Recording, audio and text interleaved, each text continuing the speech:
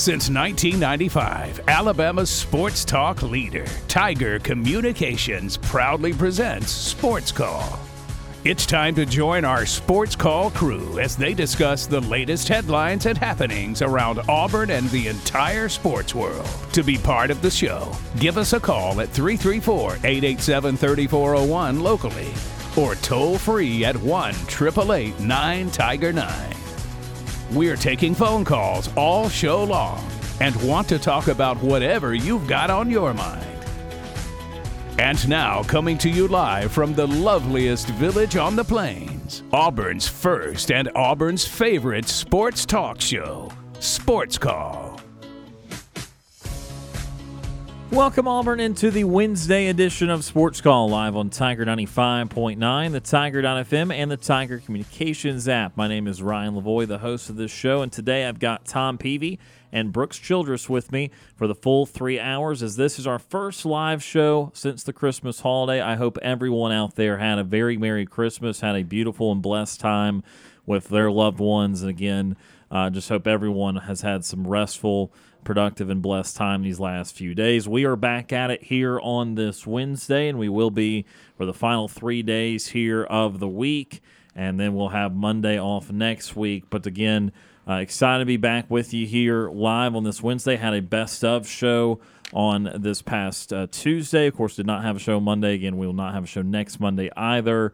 But be with you here for the full 3 hours these next 3 days, and we'll discuss a lot of different things in the sports world on this Wednesday, including college football bowl season, as we continue to preview what's coming ahead, which is a lot of college football. There's going to be another 4 or 5 big days in the sport over these next several days, and so we will be discussing all those bowl games, and so we'll be able to give you the preview of those. There's a lot of bowl games that happened the last couple of days to talk about. And some more NFL. We'll have Joe Bartle of RotoWire on at 5:15 today, as he is always on each and every Wednesday. And so he'll be talking about what will be the fantasy championship week for everybody, and, of course, some more NFL storylines too. So we'll talk a little bit of everything today on this Wednesday. If you want to give us a call, 334-887-3401 locally, or toll free 1-888-9-TIGER-9. Ryan, Brooks, and Tom with you here on this Wednesday. I'll start with you, Tom. I hope you had a very Merry Christmas, sir. How are you today? I'm doing great. Yeah, it was a great Christmas. Got a chance to spend several days over in Columbus with the family, and that's always nice to be able to do. And, in some past holidays, I'm over there, and I'm pressed to get back here in town. So this time I was not. And so I was able to actually spend a few extra days over there in town in Columbus and enjoyed it. So, but I am glad to be back here. You can't stay not working for too long. Kind of got to get back into the grind of things. So glad to be back here. Glad to be talking about some sports. Brooks Childress, I know that you're traveling all over the place this time of year. This will be your last show in 2023 with us. I hope you had a very Merry Christmas, sir, and it's good to see you. Absolutely. It's good to be here. A little pit stop on the trek between families. The first Christmas married is kind of, you're starting to feel things out a little bit, trying to make sure everybody's taken care of, everybody's happy, they see us, and so we're just in the middle of a pit stop. I thought, we got a couple days here, might as well come into work, and so can't wait to talk to all of our callers today. Can't wait to talk some sports, because we had a big sports weekend. This is one of the biggest Christmas sports weekends that I can remember, with all the NFL action. You had some bowl games going on over the weekend, and so it's of course the traditional Christmas Day NBA happened too, and so it was a fun sports weekend. Can't wait to dive into it, and we got an Auburn basketball game to recap, another one to preview, an Auburn football game to preview. It's going to be a fun show. Oh, yeah, absolutely. And before we get into too much of the sports things, again, I want to circle back to Christmas and just ask you guys, what was your favorite thing about the Christmas holiday this year? My favorite thing about the Christmas holiday, like I said, is definitely just being able to spend the extended time with my family and not having to rush to get back over here. And it fell right into some days to where I was able to spend time there. And that was honestly it, just not having to feel rushed to get back into Auburn, and to just be able to spend some days there and relax with my family.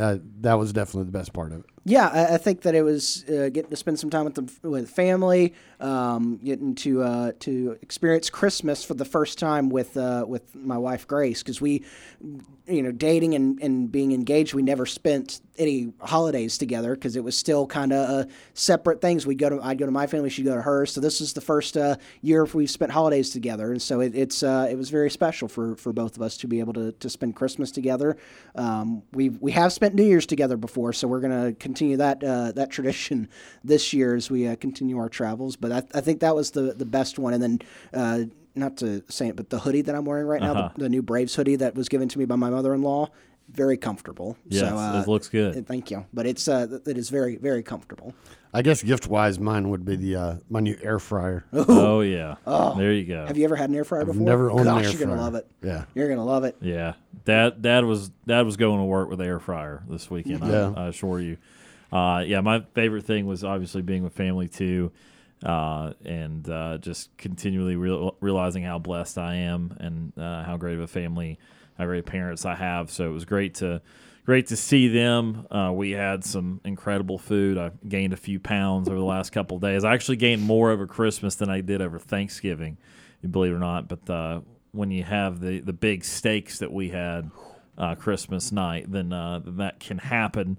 And then all the desserts, we had some cheesecake, but we also had a cookie skillet that you can go out the store and buy and bake up. And man, it tasted really good. And I just went to town, and that's why you set the New Year's goals to lose some weight and work out, and gym memberships go up and stuff like that, because you certainly eat your way to needing that by the end of the year with all the holidays. So certainly had a great time with that, and again with family, and was also glad to make it safely. I arrived back in Birmingham at about 3 a.m.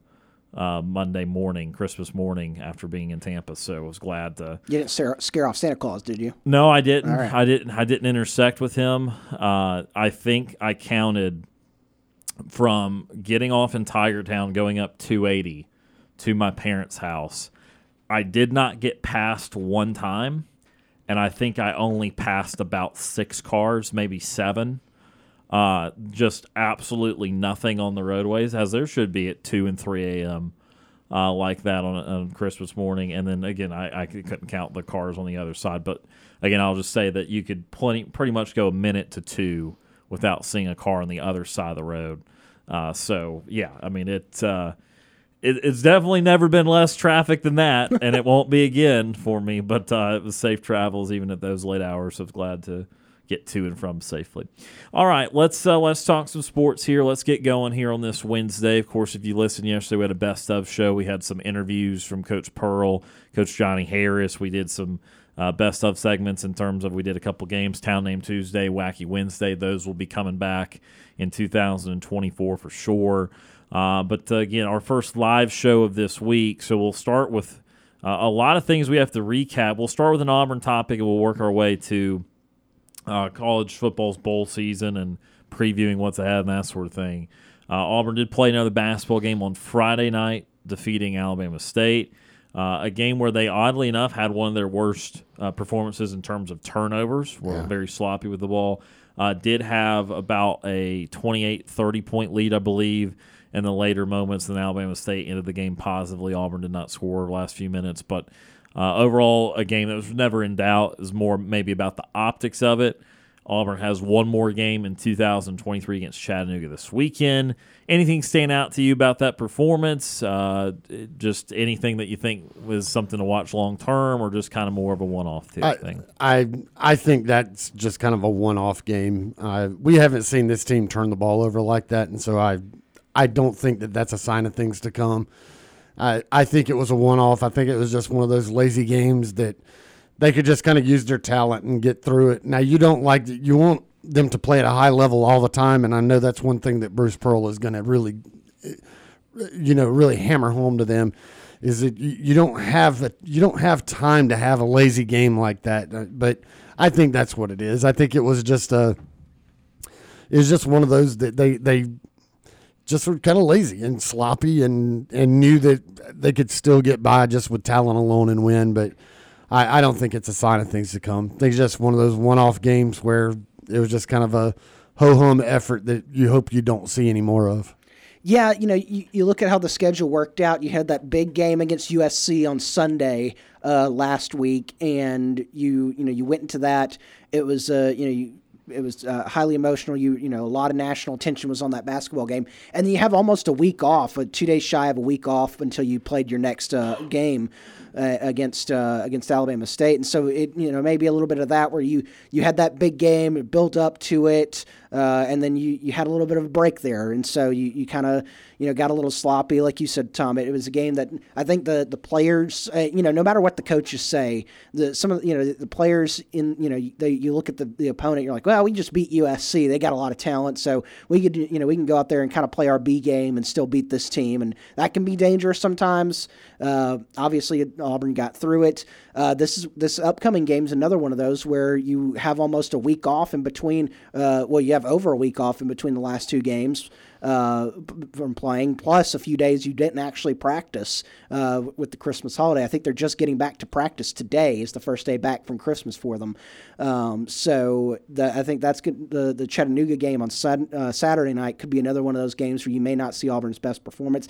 Nothing, though, stands out to say, hey, this is worrisome. I think once you get past, you start the stretch with Chattanooga, and then you've got the Penn game, and then you hit conference play a few days later with that trip to Arkansas. And I think once you start getting into a little bit more of a rhythm, because you saw, I'll go back to it, you saw the Indiana game, followed by a couple days later in Huntsville, and a couple days later it was at home for USC. You got into a little bit of a groove, and you saw Auburn kind of playing well during those three games. You saw them figure things out and kind of get into the routine of playing what could be an SEC slate. You play on the weekend, midweek, and then another weekend game.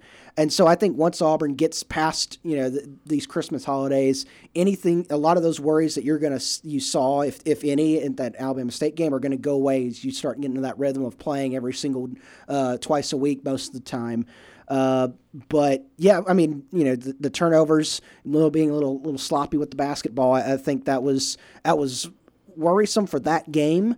But overall, I think that it's nothing that you need that folks out there need to start staring at and being like, oh no, are they gonna have a problem with this during the conference play? I think you just had almost a week layoff between the two games, and like you said, Tom, you kind of knew, the players kind of knew, we got more talent, we can out talent this team. Yeah, and that's of course the only really thing I was looking out for coming in the game when we were talking about it last week was how focused can they be? And obviously they did not really pass that test. They still won by 20. The game was never in doubt. I think they were up about as much as 30 or so.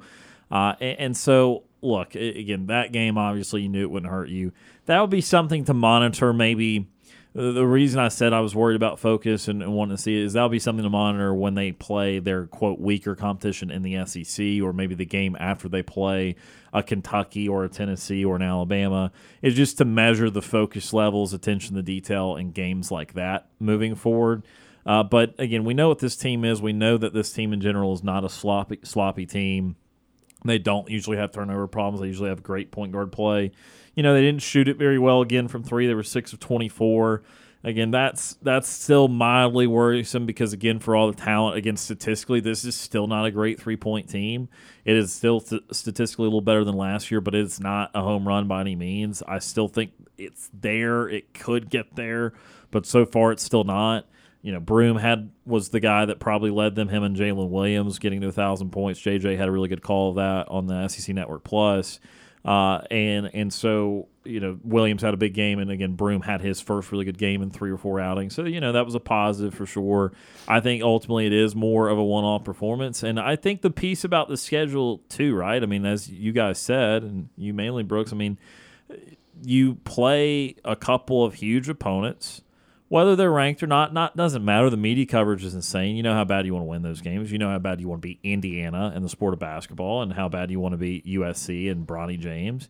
You understand that. And then you take a full week, basically, and then you're going to play a team like Alabama State that you're favored to win by 30 points. And it's going to be kind of the same thing this weekend when they play UT Chattanooga. Chattanooga's better than Alabama State. I mean, they need to pay more attention than that. But it's like, what are Chattanooga and Penn going to bring to the table for you and your mindset?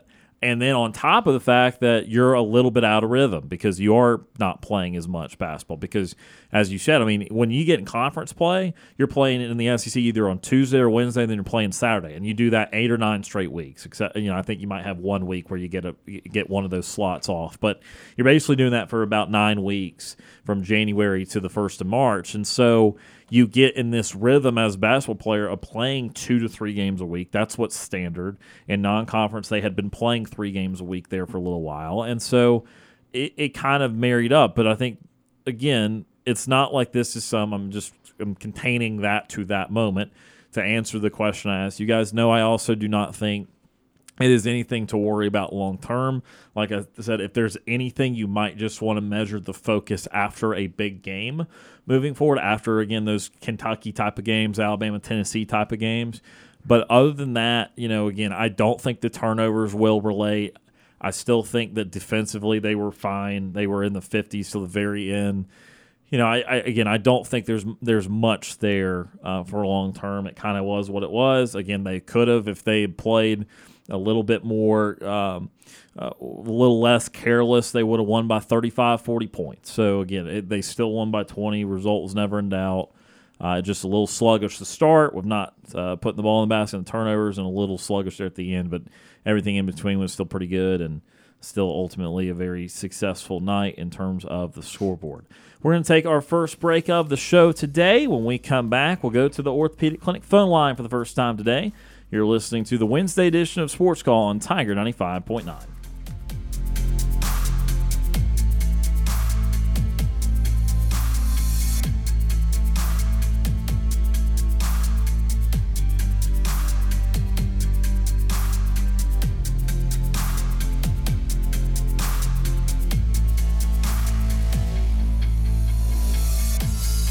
Sports Call is on the air weekdays from 3 until 6 p.m. If you are currently driving in a 4-door sedan, roll up the windows and turn up the radio. We're Auburn's first and Auburn's favorite sports talk show. I'm Trevon Reed, former Auburn Tiger football player, national champion. You're listening to Sports Call on Tiger 95.9.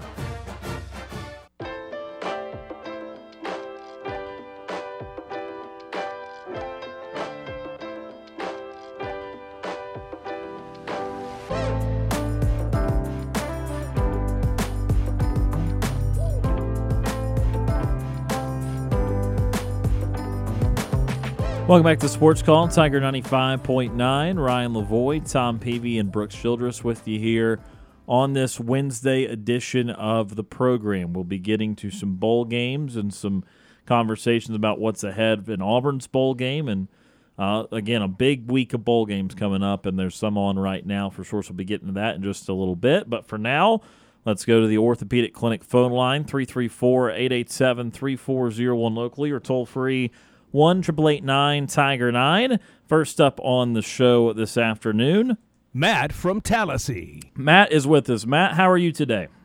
How you guys doing? Doing, Hi, Tom. Hey, what's up, doing bud? well. Hey, I got a message for you guys. All right. You guys ready? Yep. I know you guys said something about Bruce Pearl, but I always want to say this. But on the 10th season, your men's basketball coach for the Auburn Tigers on the playing for the 10th season, Bruce Pearl. Always wanted to say that. There you go. Yeah, awesome. Did a good job. Hey, if you guys talk to Bruce Pearl, tell him to call me on my dad's phone. I gotta have a little. Me and him, we gotta have a little talk. We'll let him know. Hey, so so you guys had a good Christmas? Very much Oh, so, yeah. Matt. How about you? Yeah, I got me some bowling shoes. That's awesome. Good deal. And let's see, what else did I get? Bowling shoes. Got some kind of like a house, kind of like warm house shoe socks. Well, that's awesome, though. You always need some of those. Yeah. And yeah. Hey, I was at the game when Auburn played against Alabama State. Man, I'm telling you, Holloway and Trey Johnston shoot some three throws from the NBA range. Man, that game was awesome. Yeah, they can hit some deep ones. Hey, Tom, can you do that? Can I hit some 3-pointers? Yeah. Oh yeah, You should be in a 3-point shootout. I've been in a couple of them before. I bet if I was against you, I bet I could beat you, though. Uh-oh. That sounds like a challenge. Yeah. Yeah, I don't know if I can beat Ryan or not. Yeah, Ryan's pretty good at 3. It's the only thing I'm good at, though. It's the problem. Ryan, I'll make you beat me, man. I shot a half-court shot from half court of no arch and went in. Wow. I don't know if you beat me. Ryan, I don't know if you're talking outbeat that or not. I don't think if I can shoot a 3-pointer, like a half-court shot with no arch, I don't think you guys can beat me in a 3-point contest, I don't think. Yeah, it'd be pretty tough. Hey, so I want to talk about, first I want to talk about the football game. Do you guys think Auburn would win? And before you guys answer that, then I want to talk about who is the best player on Chattanooga and which player would Bruce Pearl put on there. And then on the women's, and then I want to talk about the Auburn women's game because me and my mom and dad are going to the men's game Saturday. Or my sister might go. I'm trying to talk her into it. Or she goes, we'll go, me, her, my mom, and dad, and my sister go to the game Sunday. So what are you guys' thoughts on all three of the games, including first start off with the football and stuff like that, and where is Robbie going? Has he decided where he's going to go to college at? Yeah, for Robbie, I thought I saw a list of some places he might visit the other day. A couple of different options as far as still trying to stay in the Power 5 and in the Group of 5. I still think a Group of 5 would be a better fit for him. But what I saw was that he was apparently going to have some visits with South Carolina, Tulane, and Utah. So kind of all different schools right there. And, again, I would be surprised if it was South Carolina or Utah. I mean, Utah, he's not going to start next year if Cam Rising comes back. South Carolina, I don't know if South Carolina's figured out their quarterback yet. And then Tulane is probably more what I thought would be the level that he would probably play at. So, again, this time we're not sure, but those were the visits he had lined up as of a couple days ago. So you had any visits at Jacksonville State? No, not that we're aware of. Or UAB? Not that we're aware of. Okay. So what do you guys think about, who's the best player on Chattanooga's basketball team, and what do you guys think about what you guys score? Probably, I know Auburn's favored by a touchdown in Saturday's game, in the football game, but do you guys think Maryland throws the ball, or they don't run the ball at all? But do you guys probably think Auburn can score, say, at least it might be in the 40s or something like that, and then the basketball game Saturday, the men's, and what do you guys think about Auburn women? Do you think you can pull it off against North Alabama? Yeah, a lot of stuff there. First, Matt, I'll say with Chattanooga, they definitely are a guard-heavy team. Their top couple of players that average 18 and 17 points a game respectively are guards. So Bonham and Huff would be the two guys to look out for if you're guarding Chattanooga. Bonham has only played 3 games. He just got healthy, I believe. So that's what it's looking like with Chattanooga. As far as Auburn and Maryland, obviously it was a big deal that Talia Tagovailoa is not going to play in that game. Maryland, you're right, had been a big-time passing team, so it's a little up in the air what their strategy is going to be. I know Loxley said next man up and that sort of stuff, but really just an unknown what they have behind Tagovailoa. So Auburn's, they've got a few players not playing themselves, but for the most part, I think Auburn's on the better end of this in terms of having participation, not having a bunch of guys leave them. So I think Auburn's in a good position to win this game, but again, there's still too many unknowns with Maryland. So what do you guys? So Ryan, you said who are the 2 players for Chattanooga, and which 2 Auburn players would you probably put on the best 2 Auburn players on the best 2 of Chattanooga's players, and what do you guys think about the women's games on Sunday? Yeah, again, it's Trey Bonham of Chattanooga. That's the guy that's only played 3 games, and then Honor Uff, who has played all 12 and has averaged 17 a game. Again, they're both guards, so you're looking at guys like Trey Donaldson when he's in the game, Aiden Holloway when he's in the game, Katie Johnson, maybe Denver Jones, those type of guys. All your point guards and shooting guards would be guarding those players. Are you going to see Javon Broom or on him? No. Janai Broom's a big guy. He might be tasked with blocking one of their shots around the rim and help defense, but he will not be guarding them on the perimeter if Auburn gets their way. So, Brooks and Tom, what do you guys think about the football game for Saturday, and the men's basketball game and the women's game? I can tell you on the men's basketball side, Auburn's going to have to defend the three very well because Chattanooga shoots a lot of threes. They're one of they shoot some of the most threes in the entire country, so they're going to shoot a lot of three-pointers. But I think Auburn will handle them fairly well. As far as football goes, Auburn's going to have to go out there and take care of business. They are more talented than Maryland. Maryland's not going to have their top quarterback, obviously. Auburn should win that, but they've got to go out there and take care of business. Now, the one thing that is kind of bothersome right now is that apparently there's a sickness going through the team, and there's been a lot of guys that have not been able to practice. And so you're hoping that Auburn, between now and game time, can get themselves healthy and they're not missing some key point or some key players that are down with the flu or whatever it is that's going around that team right now. Yeah. So what and then what do you guys think about the women's game against North Alabama? They should be able to take care of business. This Auburn women's team has been playing a lot better this year than they have in the past few years. They've got some good talent, and they should be able to take care of business against the North Alabama squad. Well, like I said, I'm not going to make it short. I know I don't have any time for trivia today. I'll probably do that the following Monday. You guys are having a show the following Monday, right? Not this coming Monday because it's New Year's Day, but that Monday, January 8th, we will definitely be doing the show. Okay. I'll call it Monday the 8th. But the last question, what do you guys think about most of the commitments that Auburn got for – I heard a couple of players are practicing, and what do you guys think about the commitments? Yeah, I still don't have the full list on everybody that is here right now, planning to be here and that sort of thing, but definitely had a good signing day. It got Favor Edwin there that night, and they did miss on Cohen Eccles, which is somebody that they really wanted to get, the four-star lineman that went to LSU. But, again, for the most part, Auburn had a really good week, top 7 or 8 class, depending on where you look, and again, they're still working on Ryan Williams in the month of February too. Well, I heard like we got a player. Didn't we get a player from Alabama and one from Georgia and then one from Florida? Yeah, I mean those guys had already been committed though. They had already flipped. Like DeMarcus Riddick had been at Georgia, but then he committed Auburn this summer, and Perry Thompson, Alabama was still trying to get him back after he flipped to Auburn in the summer, but he stayed with Auburn. So and Waller, same thing. He committed a little bit later, but he had been committed for a month or two. Well, hey, I got a special surprise for you guys. In January, guess his birthday is on the 11th. Tell us. It'll be mine. Okay, hey, all right. It's coming up then.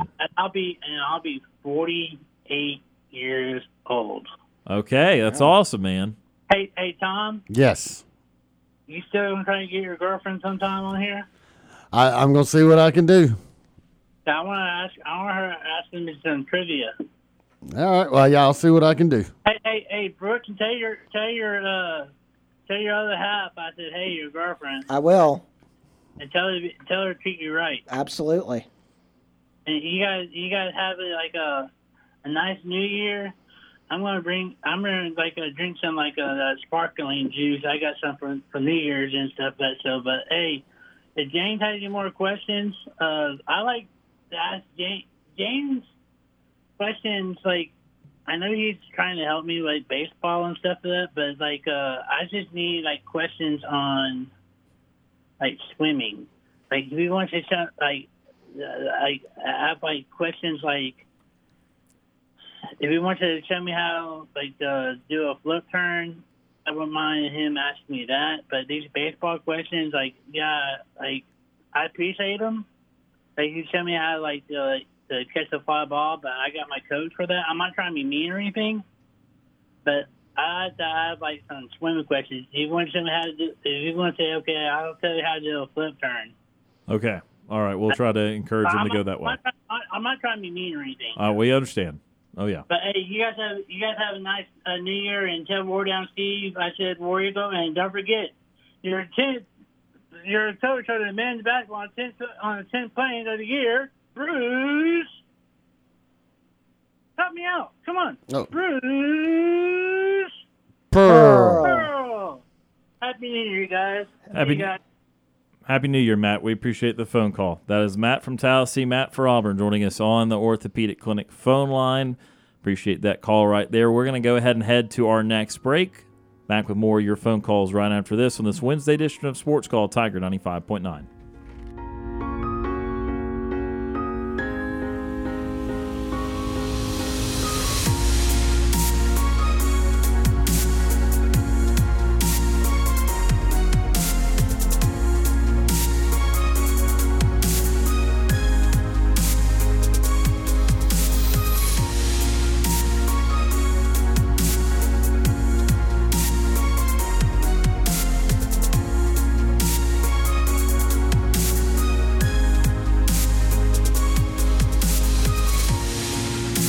Don't want to call into the show? Send us your thoughts via email. You've got mail. SportsCall@thetiger.fm. Beauregard basketball is back on the hardwood, and we have you covered all season long on Tiger 95.9. This is Tim Sinn, voice of the Beauregard Hornets, inviting you to join us for select games of Hornet basketball all season long. The Hornets are looking to get back in the postseason hunt, and you can come along for the ride. Check out our website, thetiger.fm, for a list of upcoming broadcasts. It's Hornets on the hardwood, only on Tiger 95.9. Brought to you locally by Auburn Bank, Kenny Knox Tire Center, May Refrigeration, and Lifesavers Mission Thrift Store, the Orthopedic Clinic, Southeastern Land Group, Beauregard Drugs, Coca-Cola, and Chevron with Techron.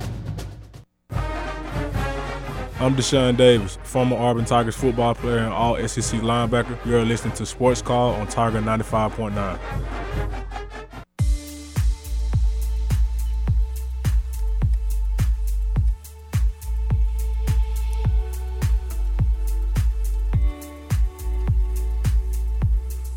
Welcome back to Sports Call on Tiger 95.9. Ryan Lavoie, Brooks Childress, and Tom Peavy with you here on this Wednesday edition of the program. We now go back to the Orthopedic Clinic phone line at 334-887-3401 locally or toll-free 1-888-9-TIGER-9. Next up on the program, Ward Dam Steve. Retired Ward Dam Steve is with us. Steve, how are you today? Still feeling a little bit bloated from overeating, but Amen. Thanks for asking. How's everybody else doing? Also bloated from eating.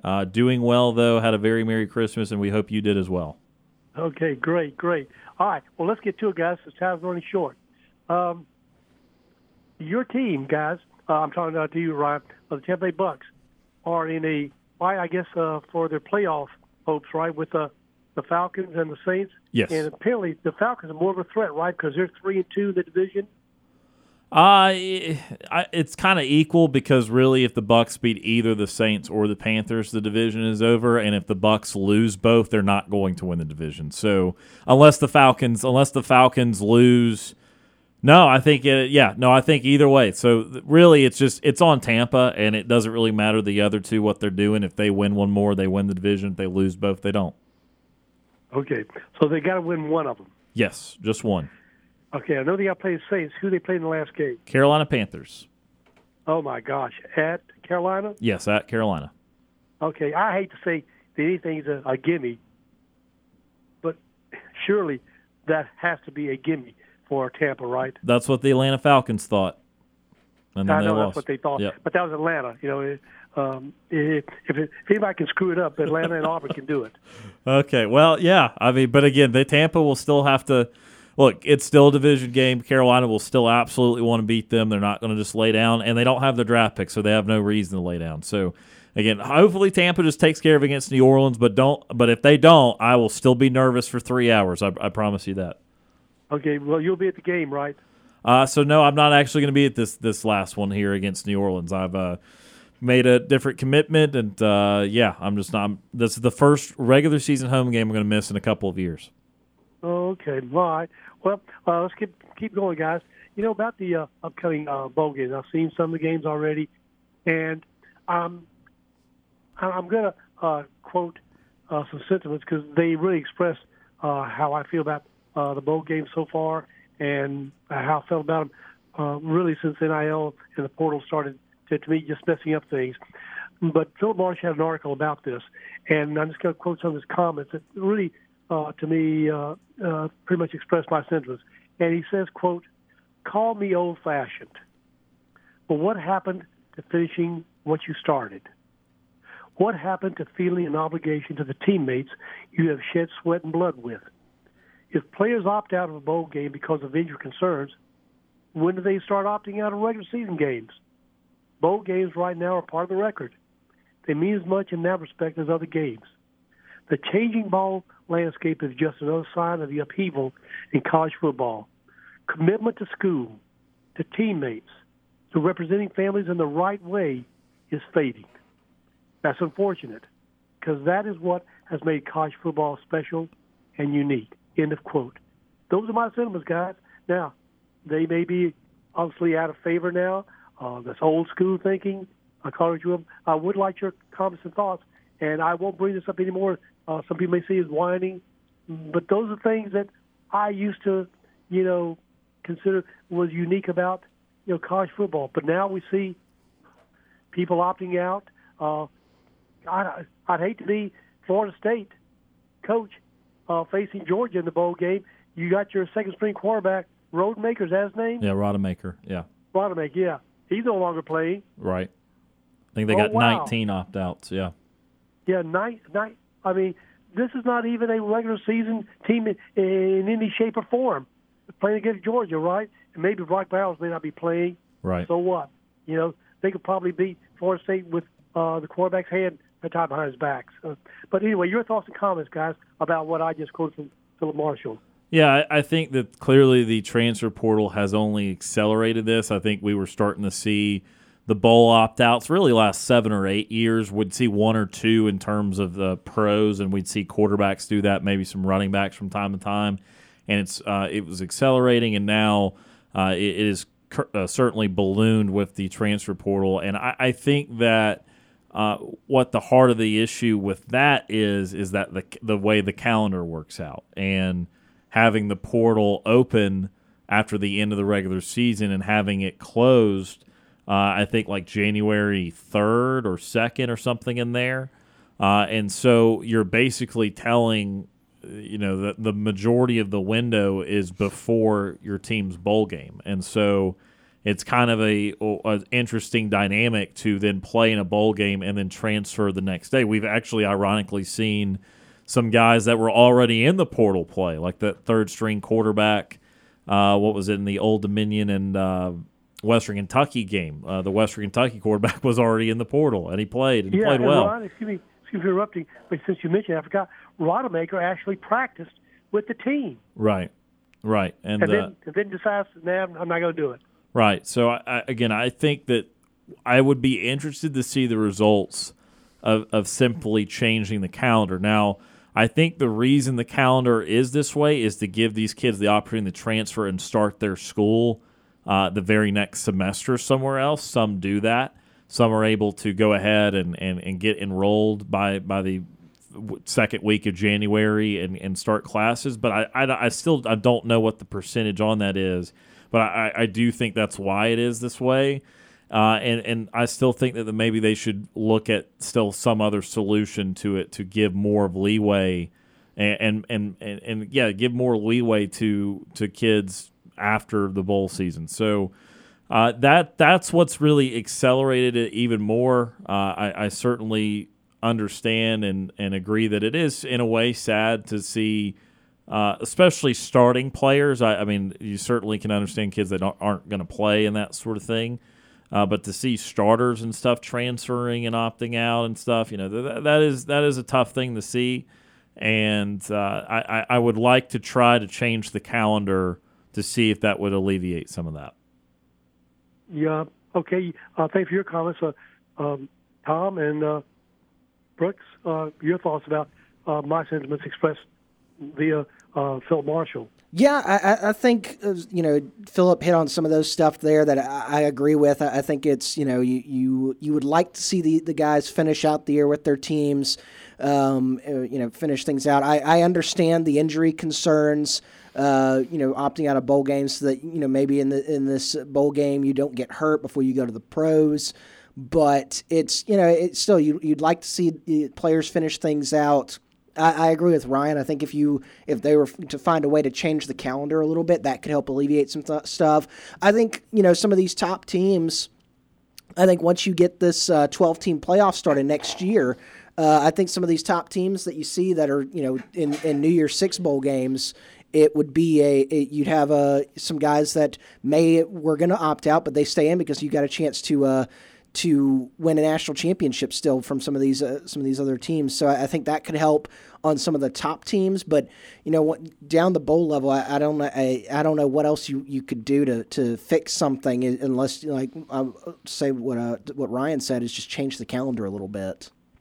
Yeah. So it kind of goes to one thing that I've been saying now for a little while is that I think the kind of the mindset of the kids and playing college football has changed from the times when I was growing up and obviously, Steve, from the time that you were coming up.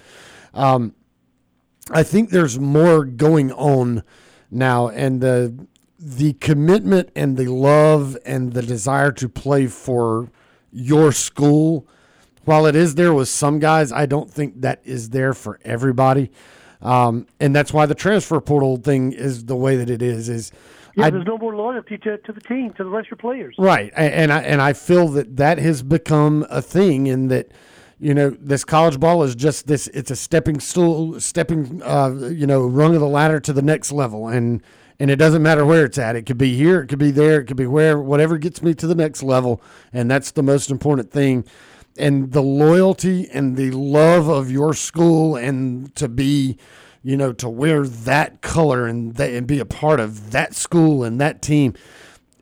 I'm not saying that's for everybody. There's some guys that have that true loyalty, but I think the more that you see, and especially more that you see with this transfer portal thing, is that the loyalty for your school is just not there anymore. It's more of where I'm going to play to get me to the next level. And when you're with that mindset, then once you get to the bowl games, for them, it doesn't really mean that much, and it's more of a liability for them, and so therefore it's easy for them to not play because they just don't have that loyalty to the school. And so I think that's what you've been seeing over the last several years, and I think you're going to continue seeing that. Yeah, I'm just trying to picture you talking. Yeah, I can't picture Bo Jackson, Pat Sullivan, maybe even Cam Newton going to their coach and saying, "I'm not going to play in the upcoming game. I'm afraid I might get injured. I've decided I'm going pro." I just can't imagine them saying those kind of things. But anyway, moving on, guys. I had fun and enjoyed seeing Mr. J.J. Jackson doing part of the broadcast for the basketball game Friday night. So it was fun to hear and see him. He has aged a bit. Yes. He still looks like he ought to be in high school. But he did good announcing, better than some of those so-called ESPN analysts that they have on there. It was refreshing to hear him actually talk about the players and the game. The game was sloppy, to say the least. I know you guys already talked about it. And Coach Pearl was not at all pleased after the game was over. I heard his comments and read them on the post-game show. And I think he probably had a little Coach Bruce Pearl meeting with him about that game. All right. And Ryan, I know we talked, you said, I'm not going to say they're going to only win by 9 points, but I know you thought it was going to be a pretty easy, beat the point spread. And thank God I'm no longer better, because I would have lost on that game too. And we had them. We beat the point spread, and then they didn't score anymore, I think, for the last 4 or 5 minutes of the game. Yeah, and again, that's what those point spreads are always about. It's not about what you're capable of doing and how much better you are. When you're talking about those blowouts, it's about the timing of when you start to not care as much and when you play other players. And we know that happens in football all the time when you're putting second and third string in. So that's always the danger in those lines. It's not that Auburn couldn't beat that. They could easily beat that if they wanted to, but obviously they were not focused the whole time, and then the way they finished, and it kind of fell apart from an over perspective there. Yeah, well, hopefully that was just an outlier like you guys are thinking it is as well. We'll hopefully find out. About the football game Saturday, guys, I saw that apparently Peyton Thorne only practiced once last week, and apparently he was having flu-like symptoms, and several other people. So it looks like I've been reading we're going to have some young people who haven't played maybe any games, being on the roster and playing for the game. Guys, I think 7 points is a bit of a big point spread for us to win the game by. And I also saw that we could make history, unfortunately, in a bad way, if we lose this game. It'll be the first time I read in football program history for Auburn if we lose 4 bowl games in a row. I know. Did you guys know that? Yeah, no, I was not familiar with the with the streaks there with bowl game, but yeah, I guess the last bowl game they won was Music City there in 18, and then lost to 19. Lost the 20 bowl game, didn't play in 22, and then lost the 21 in Harson's first year. So yeah, that math checks out. Yeah. So I know it's maybe kind of early, maybe not. Do you guys see that 7 point spread as being too high? Too high? I don't think so. I mean, you look at the big player for Maryland was Tagovailoa opting out, and you really don't know what they've got with their backup quarterback, Billy Edwards Jr. He's gotten a little bit of time in reserve, but not a lot, and so I think 7 points is fine because Ryan mentioned it earlier. I think Auburn's is sitting in a much better position right now, even with the illness going through the team. Hopefully, I saw pictures from Peyton Thorne back out meeting with the media at practice today, and so he's at least back out at practice to get ready for it, and so it should be. Hopefully, Auburn is able to shed the bug a little bit here from any key players that may have it, and come out and be healthy for the game on Saturday. Okay, guys, do you have any sense? Are you any of you guys going to the game? No. No, I have to work. Okay, all right. What's your sense? I know it's a bit of a trip. We should probably outnumber them or not in terms of attendance. Yeah, I would definitely think Auburn would outnumber them. I don't know if it'd be somewhere around 75-25 or something in there. But no, Auburn should definitely have more fans. What do you expect to see in this game, guys? More running? More passing? I think probably a good bit of running because, Auburn's had half their receiving core hit the portal, and we're very excited about the future, but the future is not on Saturday in terms of those kids coming in here. So they're not going to have a lot of their guys. They're going to have fair weather. But to my knowledge, with Johnson in the portal, and then you've got Malcolm Johnson Jr. in the portal, I think they're going to go off about 4 or 5 different receivers, and that's about all the guys that played this year that's going to be available. So I think they would have run more, to be fair, to begin with, but I definitely think as their numbers have been cut in roughly half, I think that they're going to be leaning ground game. Maybe 70-30? Yeah, something like that, unless the score dictates for more passing. But, yeah, I think that would be the plan. Okay. All right, guys, with that said, my time is way, way up. I thank you for your time as always. Good to hear all your voices. And we'll say War Eagle to Mr. Matt. Happy New Year to you, Matt. And we'll try this again tomorrow. And hopefully I'll make a little bit more sense. Until then, guys, have a safe evening, afternoon, and War Eagle always. War Eagle Steve, appreciate that phone call as always. That is retired War Dam Steve joining us there on the Orthopedic Clinic phone line. We are out of time for hour number 1. Coming up in hour number 2, we'll talk a lot about bowl season, about the games that have already happened, the game happening right now, the game that I'm going to pay too much attention to later in this show, and then therefore lose some awareness points on this show. Talk all about that in the 4 o'clock hour. Then again in the 5 o'clock hour, a little NFL. We'll review the Christmas Day stuff. Also get the Joe Bartle of RotoWire. You're listening to the Wednesday edition of Sports Call on Tiger 95.9.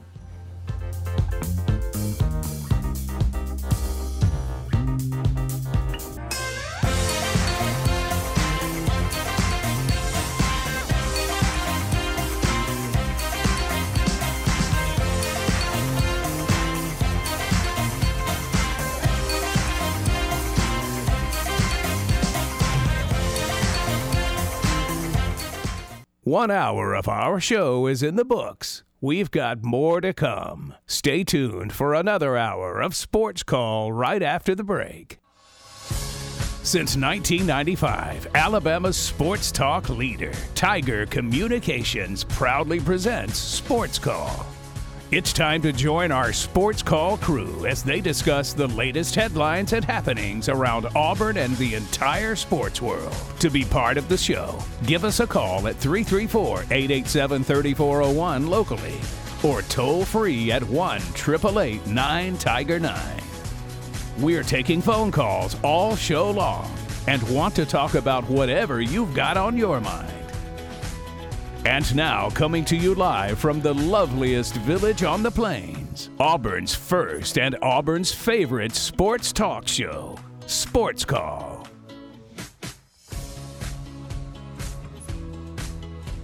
Second hour of Sports Call starting right now. Tiger 95.9, Ryan Lavoie, Brooks Childress, Tom Peavy with you here on this Wednesday edition of the program, our first live show here of the week. And got two more live shows of 2023, and then we'll be off to a new year. At the end of this week, we will have a special reveal of Sports Call's Player of the Year, not just of the week, Player of the Year. So that'll be announced Friday, and we'll have some good stuff coming up in 2024. Again, we will not have a show on the first day of 2024 on the new year, but we will, again, starting next Tuesday, and then we'll be getting into high school basketball season's area play before too long. So we'll have some shortened shows because of Beauregard High School basketball, so we'll always make you aware of those situations. But as we start hour number 2, we want to talk a lot about bowl season, about some of the games we've seen over the last several days, and then we'll get to the games that are here to come in the next few days. This will be Tom's last show before Auburn's game for the New Year's Six and all that, so we'll get his thoughts on all those games coming up in a little bit, but we'll start again with the games of the last several days, of which, again, there have been plenty of them. It started last Friday night, Georgia Tech beating UCF 30-17 in the Gasparilla Bowl there in Tampa. Duke defeated Troy in a close one in the Birmingham Bowl, 17-10. Camellia Bowl was interesting. Northern Illinois and Arkansas State, 21-19. There was some controversy in that one if you watched that one. Air Force beat James Madison 31-21. Georgia State was all over Utah State on the blue field in Boise 45-22. South Alabama destroyed Eastern Michigan and then had some stupid Eastern Michigan player. Yeah, had some stuff after the game to get into. That was a 59-10 game. Northwestern and Utah in the Big Ten Bowl. The Las Vegas Bowl. Northwestern winning that one 14-7. Coastal Carolina defeated San Jose State in the nightcap that day 24-14. And then yesterday's bowls, Minnesota held on against Bowling Green in the Quick Lane Bowl. Texas State was all over Fried Rice, 45-21. And then Kansas and UNLV in a very interesting one in the Guaranteed Rate Bowl, 49-36. So, guys, of those, what stood out to you? What interested you? How much of that did you watch? All those type of good things. I watched a lot of them just kind of here and there. There's not really one that I just really just focused on. It's kind of bouncing around. But the ending of the South Alabama Eastern Michigan game was very unfortunate with the way that Eastern Michigan player acted and coming over and attacking a South Alabama player while they were singing their alma mater, and it led to a big scuffle. No place in any sports for that, and so I'm hoping Eastern Michigan will handle their business as far as that goes. Games, there's been some stinkers and there's been some good ones. I was happy to see TJ Finley have a big game for Texas State, so good job for TJ, kind of rebounding his career. The Kansas game last night, the referees are going to have to ice their arms down for as many flags as they threw in that game, and especially on Kansas. I don't know how many personal foul penalties Kansas ended up with, but it seemed like every other play they were getting a 15-yard penalty for something. So, there's been some good ones. There's been some bad ones. It's been fun to watch. I love bowl season. I know there's a lot of people that sit there and say there's too many bowl games and this, that, and that. I love it. The more football, the better for me. So I like it. Now, as far as upcoming games, we're going to start getting into some nitty-gritty here pretty soon. None of the SEC teams have played yet, so we'll see how that goes. But as we start getting into today, we're going to start seeing some more of the bigger boys start playing in bowl games. It's been the smaller non-power conferences playing, and starting today, you're going to start seeing some big boys, and so now it's really going to start getting exciting. Since Friday, I think the only two games that I have not seen a second of, did not see a second of live, was that the two games yesterday, Quick Lane Bowl with Minnesota and Bowling Green, and then the First Responder Bowl with Texas State and Rice, because I was driving during both of those games. But everything else, it was fun. That UCF at Georgia Tech game, that was an interesting game. I watched a little bit of it. Went to the Auburn basketball game, and when I came back, it was completely turned on its head. Georgia Tech had taken control of that football game. You definitely rooting for Gus Malzahn to have success at UCF. It was just an unfortunate series of events in that game, and then the way they played. And some of the talent they've got coming in, you really like their chances in a revamped, redone Big 12 next year without a Texas and Oklahoma in it. So that was a fun game to watch. That South Alabama game, I had planned to go to it when I was down in Mobile, but myself and the wife kind of came down. I don't know if folks can still hear it in my voice a little bit. Like 3%. There, how okay, about that? 5%. We both came down with a little bit of a sickness over the Christmas holiday, and we started it last week, but didn't make it there. But still, really fun to watch South Alabama get their first bowl win ever in program history. Kane Womack has done some great stuff with that program, and it was just fun. And it felt like it was very appropriate that they get the first bowl win at home in front of a lot of South Alabama fans down there. So that was really fun. That Utah Northwestern game, I saw someone describe it on Twitter as if you wanted to watch Iowa play Iowa in football, and it was kind of. It was rough a little bit offensively going there, but congratulations to Northwestern on getting going from that sticky situation over the summer to a 8-win season ultimately. So that was super fun. And then last night, the Kansas UNLV game. Kansas is another team in that revamped Big 12 that you think could have a shot at, if they win obviously if they win the conference next year, they're into a 12-team playoff. So you've got a chance at going down and maybe building on their success this year and having a good run next year in the Big 12. But that was a really fun game. Barry Odom I did not expect a lot coming from him in this, especially the first year at UNLV. From just it was not a good place to program. He turned things around, got them to that Mountain West championship game, and then into this big bowl game against a pretty good Kansas team. Bean, their quarterback, 6 touchdowns on the night. Whoa, gosh. Man, you tell. I know what Steve brought it up, and I think we kind of agree. There's some teams, and sometimes you look at these bowl seasons, you're like, man, this team really doesn't want to be there. That Kansas team, Bean, wanted to be there. 6 touchdowns on the night. It was he had 2 receivers with 3 touchdowns each. It was a great performance last night, and I'm really looking forward to some of these games coming up as you're starting to get the big boys starting to play some football. The small games, I love the small games. I love the Conference USA versus Mountain West, the Sun Belt versus the MAC games. But you start getting to some of these big time programs coming into things, then you start to have some fun because even their backups are sometimes better than the starters on some of these smaller teams. Yeah, again, I think there was a good balance of things that we saw over the last couple of days of bowl games because – again, you had some low-scoring stuff like the Troy and Duke game that was pretty competitive. Duke was able to win with their backup quarterback.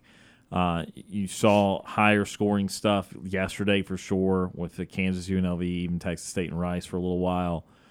You did see the Iowa game of the year with the Utah Northwestern stuff and that Power 5 matchup.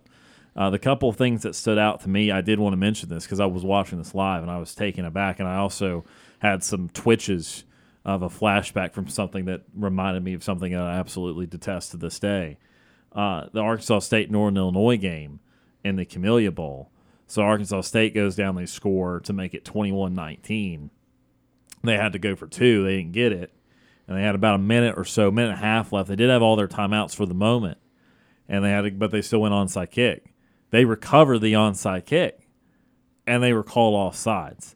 Now, this one was not as egregious as the one that still sticks in my head, But I thought he was not offsides. I thought it was very debatable at the minimum, and they usually don't get that ticky-tack with it. Like they usually you have to be a full step offsides. He definitely was not stepping offsides. It was his helmet that was right on the line, maybe over.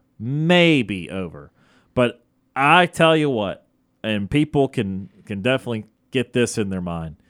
Does everyone remember when Butch Jones was paroling the sidelines in Knoxville, and when he didn't like something, how the whole body turned red and it looked like a some sort of cherry? Yeah. It was that on steroids.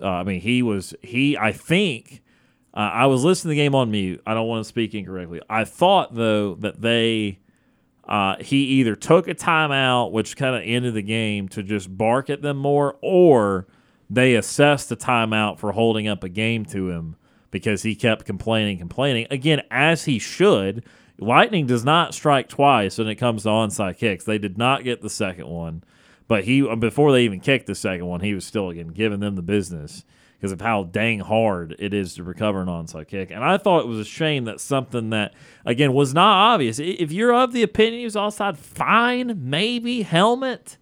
I lean towards he wasn't, and I certainly lean towards they never call it unless it's far more obvious until he's actually stepped offsides. Because he certainly had not stepped offside. We all see his feet. It was not past the yard line it needed to be. So I thought that was very unfortunate, and I hated it for Arkansas State. Obviously, it's another small program in Northern Illinois that they're playing, but I don't need any sort of extra factor in that game that is not obvious. That is very much debatable. So I did not like that part of it. Of course, the other onside kick I was referring to in 2015, the North Carolina-Clemson ACC title game. North Carolina was down 8. They needed to go onside with a few minutes left.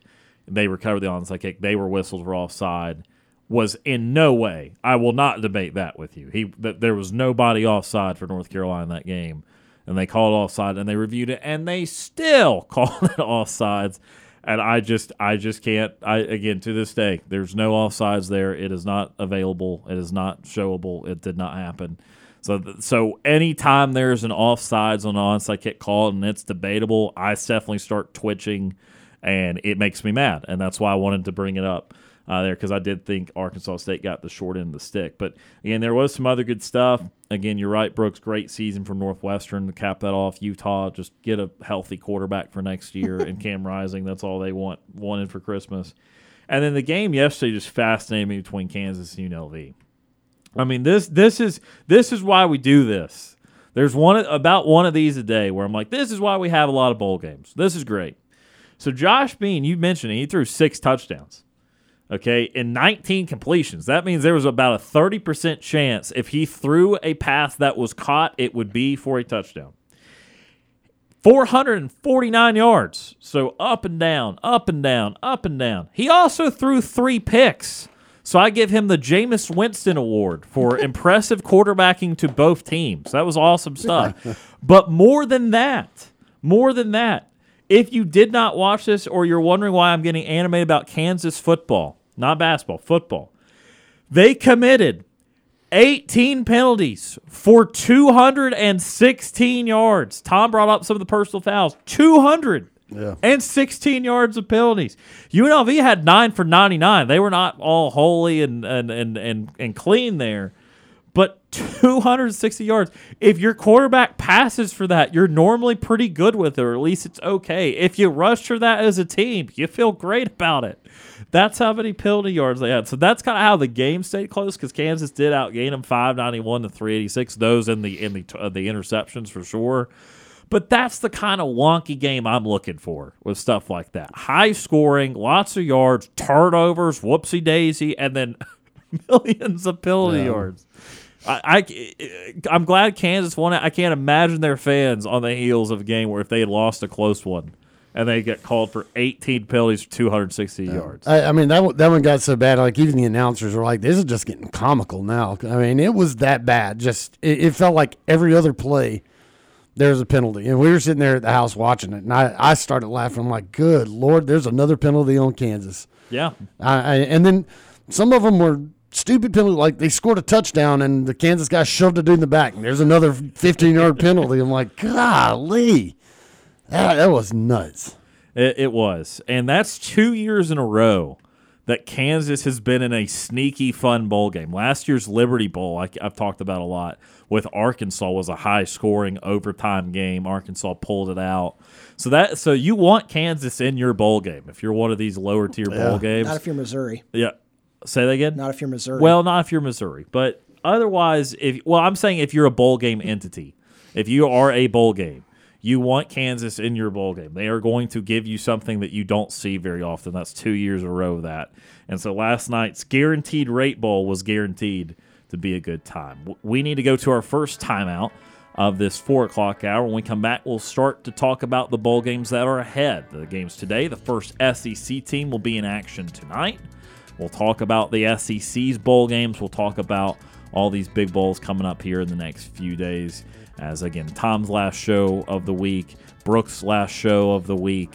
So we'll definitely get these guys' thoughts on what's ahead. You're listening to the Wednesday edition of Sports Call on Tiger 95.9.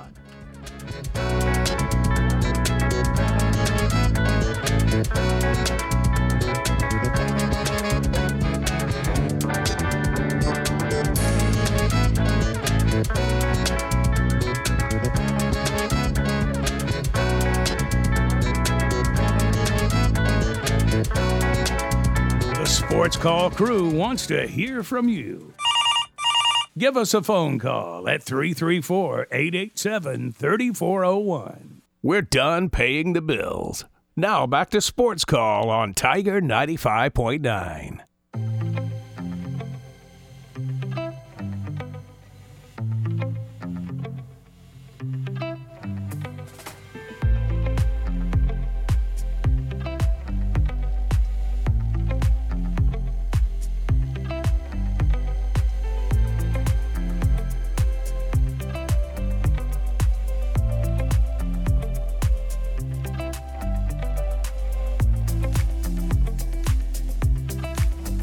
Welcome back to Sports Call on Tiger 95.9. Ryan Lavoie, Brooks Childress, Tom Peavy with you here on this Wednesday. Reminder, if you ever miss anything or want to hear something again, go back and check it out on the Sports Call podcast presented by Coca-Cola, available wherever you may get your podcasts. Also a reminder, coming up at 5:15, Joe Bartle of RotoWire will join us to talk NFL and fantasy football. Fantasy Championship coming up this weekend. Brooks, who's in the championship in your league? Championship sets up as Mr. Cam Berry. Okay. He defeated Brant this weekend to punch his ticket in, and then the younger Childress brother Blaine defeated JJ this weekend to punch his ticket in. So a jersey is on the line this weekend between Cam and Blaine. How would you handicap it? Who's favored? Blaine. Blaine. Blaine's been running away with this thing all season. He was in trouble a little bit this weekend, but then I think all of JJ's players got done early, and he had a couple guys on Christmas Day that kind of blew it open for him. Okay. So, Tom, I'm in the consolation championship, I guess. Okay. I'm somehow, because of how the schedule worked out, I played Britt this past weekend, and me and him both made the championship bracket. We both lost, so we played each other this past weekend. We're going to play each other again this weekend. Excellent. Part 2. Yeah. So I got Austin Scott this weekend. And then Brant will play JJ for third place this weekend as well. So it's setting up for a fun finish to the league. There you go. I meant to ask you about it. Good luck to – oh, you know what?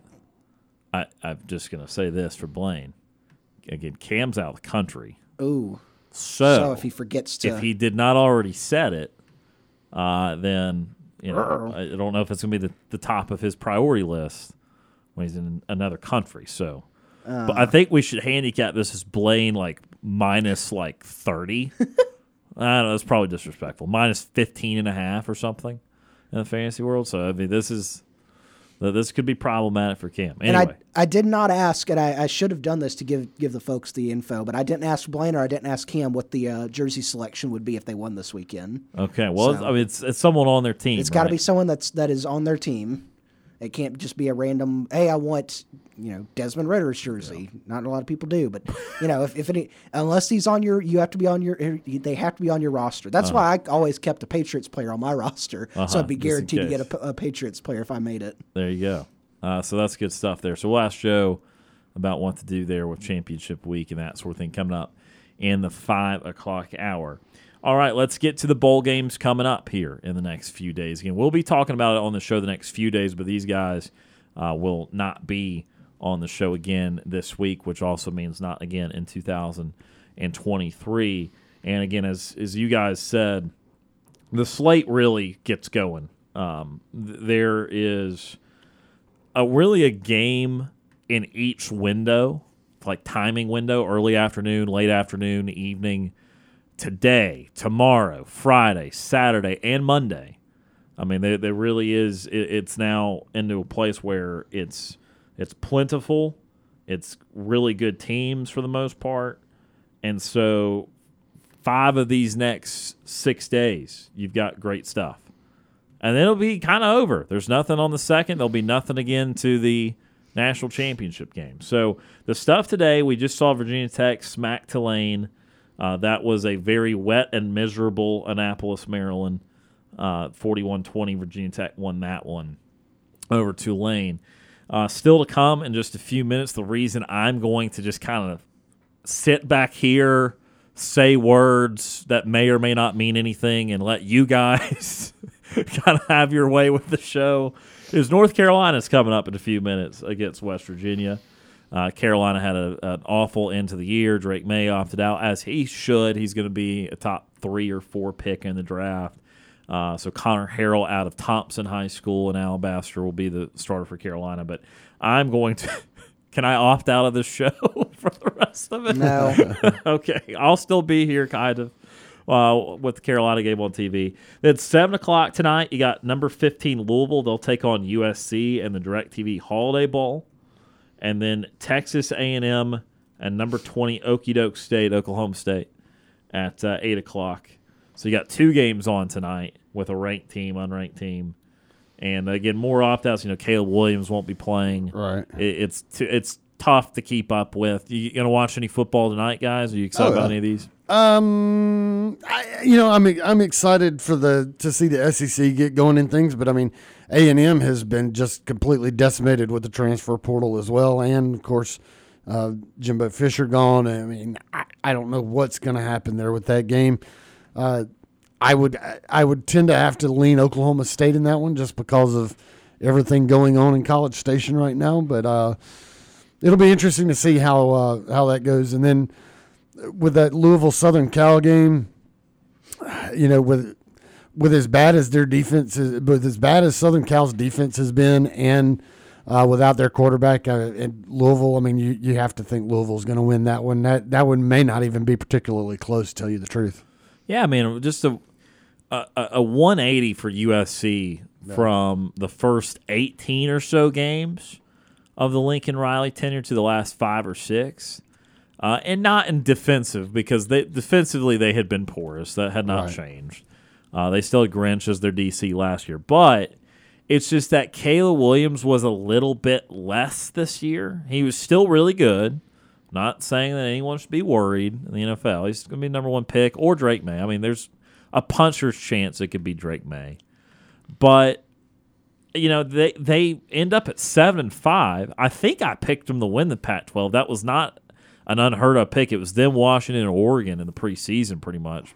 People were deciding between. And they end up with 5 losses, and Caleb Williams nowhere near another Heisman this year. Yeah. I know this is not a team we cover very often, but are you pretty worried about Lincoln Riley over at USC? You think this is a big deal for the future? I mean, they recruited really well, and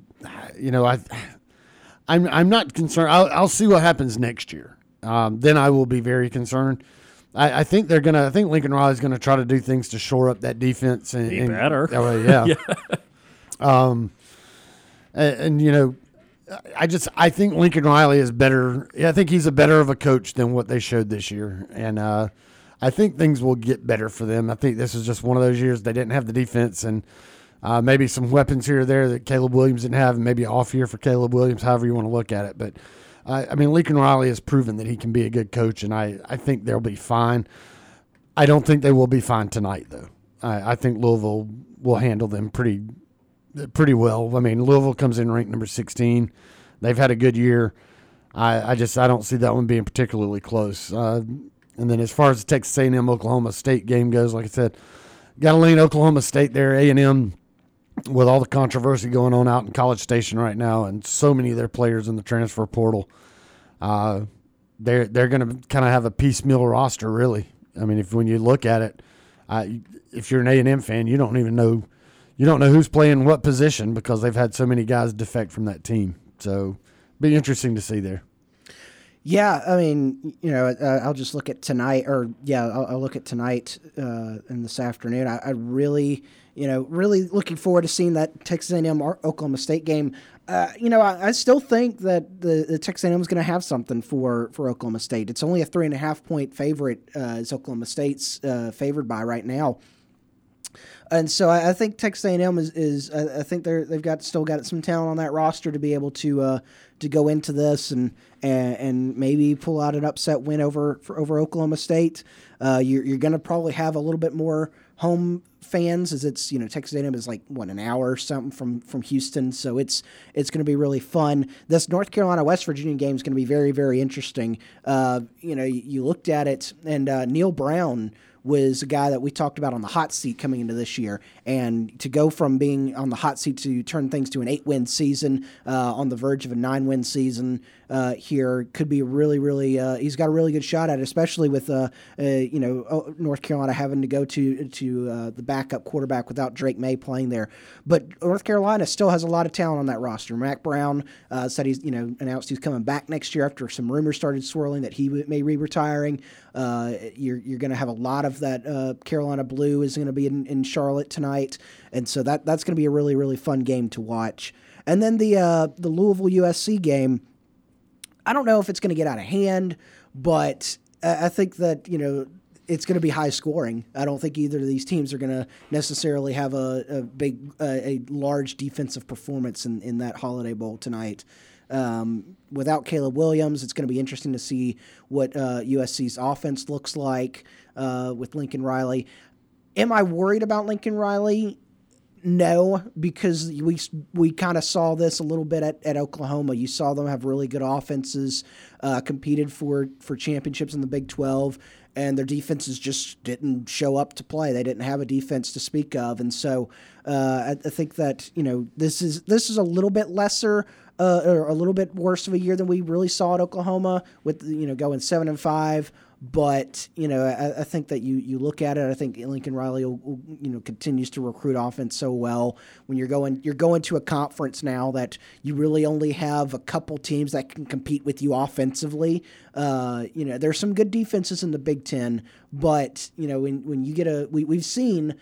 Some of these big defenses, like the best defense in the Big Ten by far was Iowa's, and Michigan, who has a fairly good offense, was able to put up points on Iowa's defense in that Big Ten championship game. So you're going to look at USC in the next few years with Lincoln Riley. They're still going to be able to create offense. They're still going to be able to compete for championships and get their name in that playoff conversation. They're showing right now with that Carolina West Virginia game. Carolina is one of those teams that is doing the helmet communications, which is happening in about 12 or 13 of the bowl games this cycle, because the comm system that the NFL has had for a long time is I think nearing for college. So they're testing it. They're testing an Auburn-Maryland game too, by the way, but again, Maryland is the one wearing them. Auburn decided they did not want to. They'll just do the tablets for replays and stuff on the sideline. And I do hate to say this, Brooks, because I would have said the same thing had I not read what was going on at the stadium an hour ago and then saw the crowd. To show you how disinterested the Carolina fan base has become because of blowing a great quarterback like Drake May, it's like 90-10 West Virginia there. It's not even close. It's way more West Virginia fans, even though it's in Charlotte. It's usually a good base for North Carolina. they've been. I can tell you because I keep up with it closely. After going through Drake May, Sam Howell, Mitchell Trubisky, and getting a whole lot of nothing, pretty much from a national stage, they've kind of lost interest and gotten so annoyed with it that they're on a basketball season. They're not excited. Yeah, they're very much excited about the basketball team, as they would in most years. But I'm just saying that there has been a certain shift in, Mac's back. This is awesome. He was the best coach we ever had. Great in the 90s. Awesome, blah, blah, blah. Look at this recruiting he's doing. He's in the top 15 in football in North Carolina. This is great, to they're still only winning 8 games with Drake freaking May. That's kind of how that's progressed with Carolina fans. So that interest, unfortunately, is waned. My interest is not waned. I'll be staring at the TV for the next 3 hours watching the game and probably being sad. But that is kind of the state of play there. I will say, back to that A&M game before we go to break, I'm really interested to see Jalen Henderson. I assume he's playing. I can't keep up with everyone's roster news at all times. But again, if Jalen Henderson is playing, I'm excited to see him. He was who they rolled with at the end of the season. He played that LSU game. He played a bit against Mississippi State. He was good against LSU. He threw for nearly 300 yards, a couple touchdowns. That was a very close game. And has a little bit of a rushing acumen. He did against Mississippi State. He ran for 2 touchdowns against State earlier in the year, too. I think he's their future at the quarterback position. I know that Wegman was also young, too, but I've kind of liked Jalen Henderson a little bit more. And so I want to see him tonight, and I think that would be interesting to go up against Oklahoma State because I think that he might be their future. Obviously, Max Johnson has moved on. He's actually transferred to North Carolina. So I want to see him play against Oklahoma State tonight. I think that would be something worth watching. But, yeah, so much of these things can be about the future more than even a true representation of this past year with all the portal guys, and certainly the quarterback position is hit as one of the most hardest positions.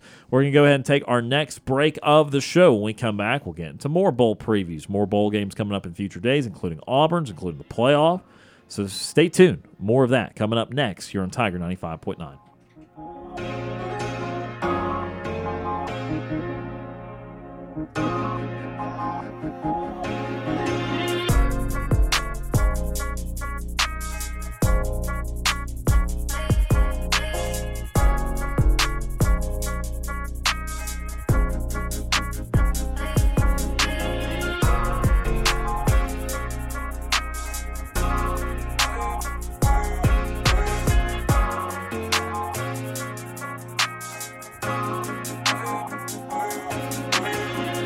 Stay tuned. You're listening to the multi-time Abby Award-winning Sports Call.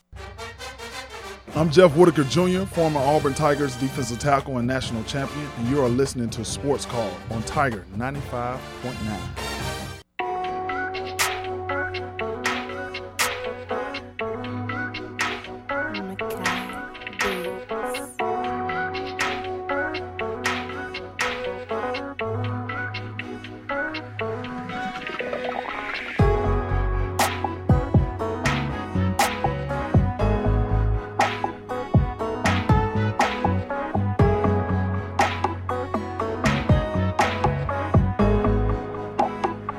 Welcome back to Sports Call, Tiger 95.9.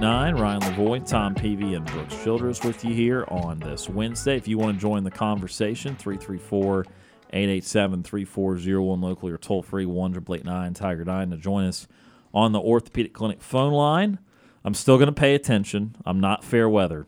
I just want you to know that Carolina had West Virginia tied for a whole 11 seconds. It was a really good 11 seconds. We were hanging in there.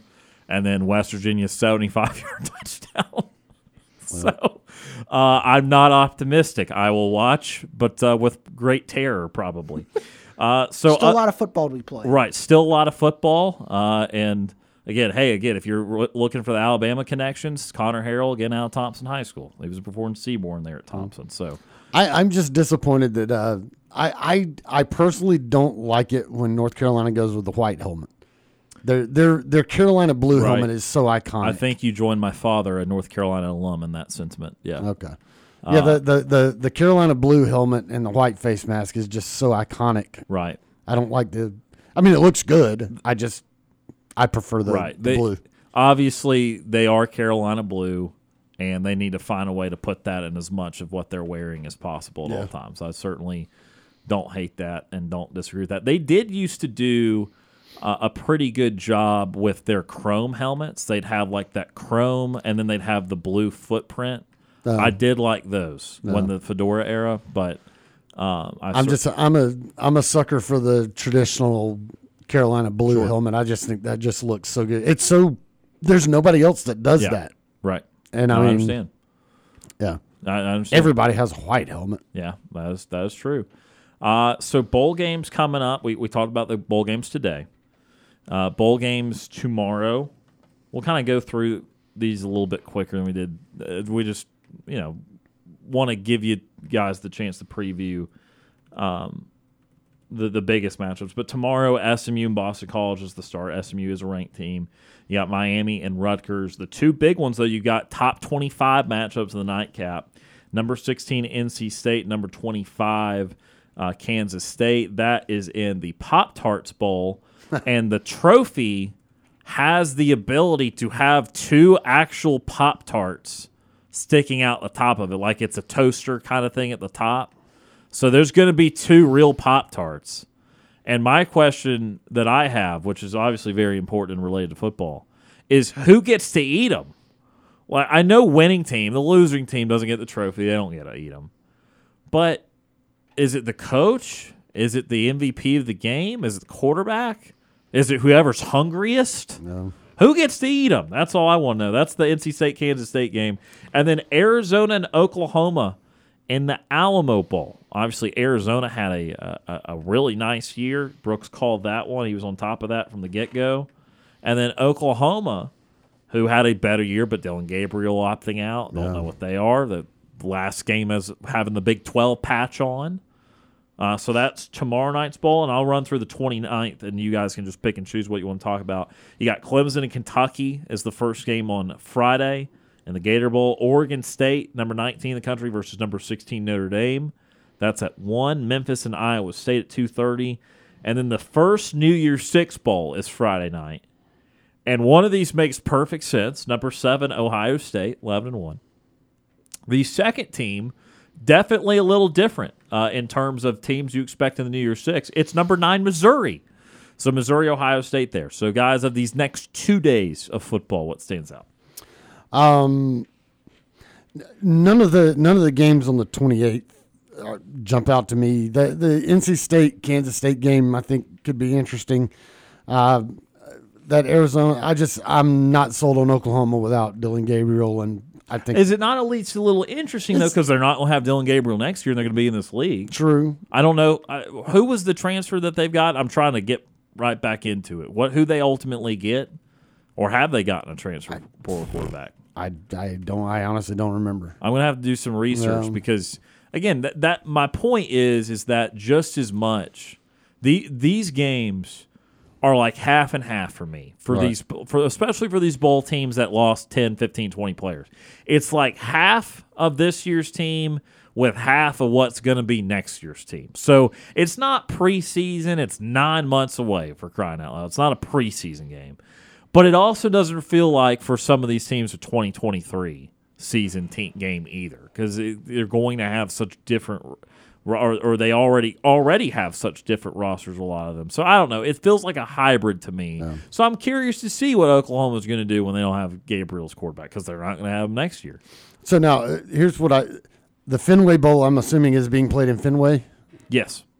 And the Pinstripe Bowl is being played in Yankee Stadium? Yes. Yes. That's what I'm more interested in looking at tomorrow, is a game being played in Fenway and a game being played in Yankee Stadium. I know they've been doing that, but to me that's cool. Just the visual optics of seeing a ball game played in those. Well, I guess the current Yankee Stadium is not historic because it's no longer like the original Yankee Stadium. But seeing a ball game played in Fenway Park, that's just kind of neat to me. I loved it when they played in Wrigley. It's neat. It's different. I like it. So I'm more curious to see those two games just because of where they're being played at. The other two, I'll watch them. I'm interested to see Arizona, Oklahoma, but I really don't know what Oklahoma's going to have. Arizona, like you said, has had a good season. The 29th, I mean, kind of take your pick. You know, Clemson, Kentucky could be interesting in that early morning game in the Gator Bowl. You know, what's going on with Clemson and Dabo? Is this an off year? Are they going to be back? What's Kentucky doing?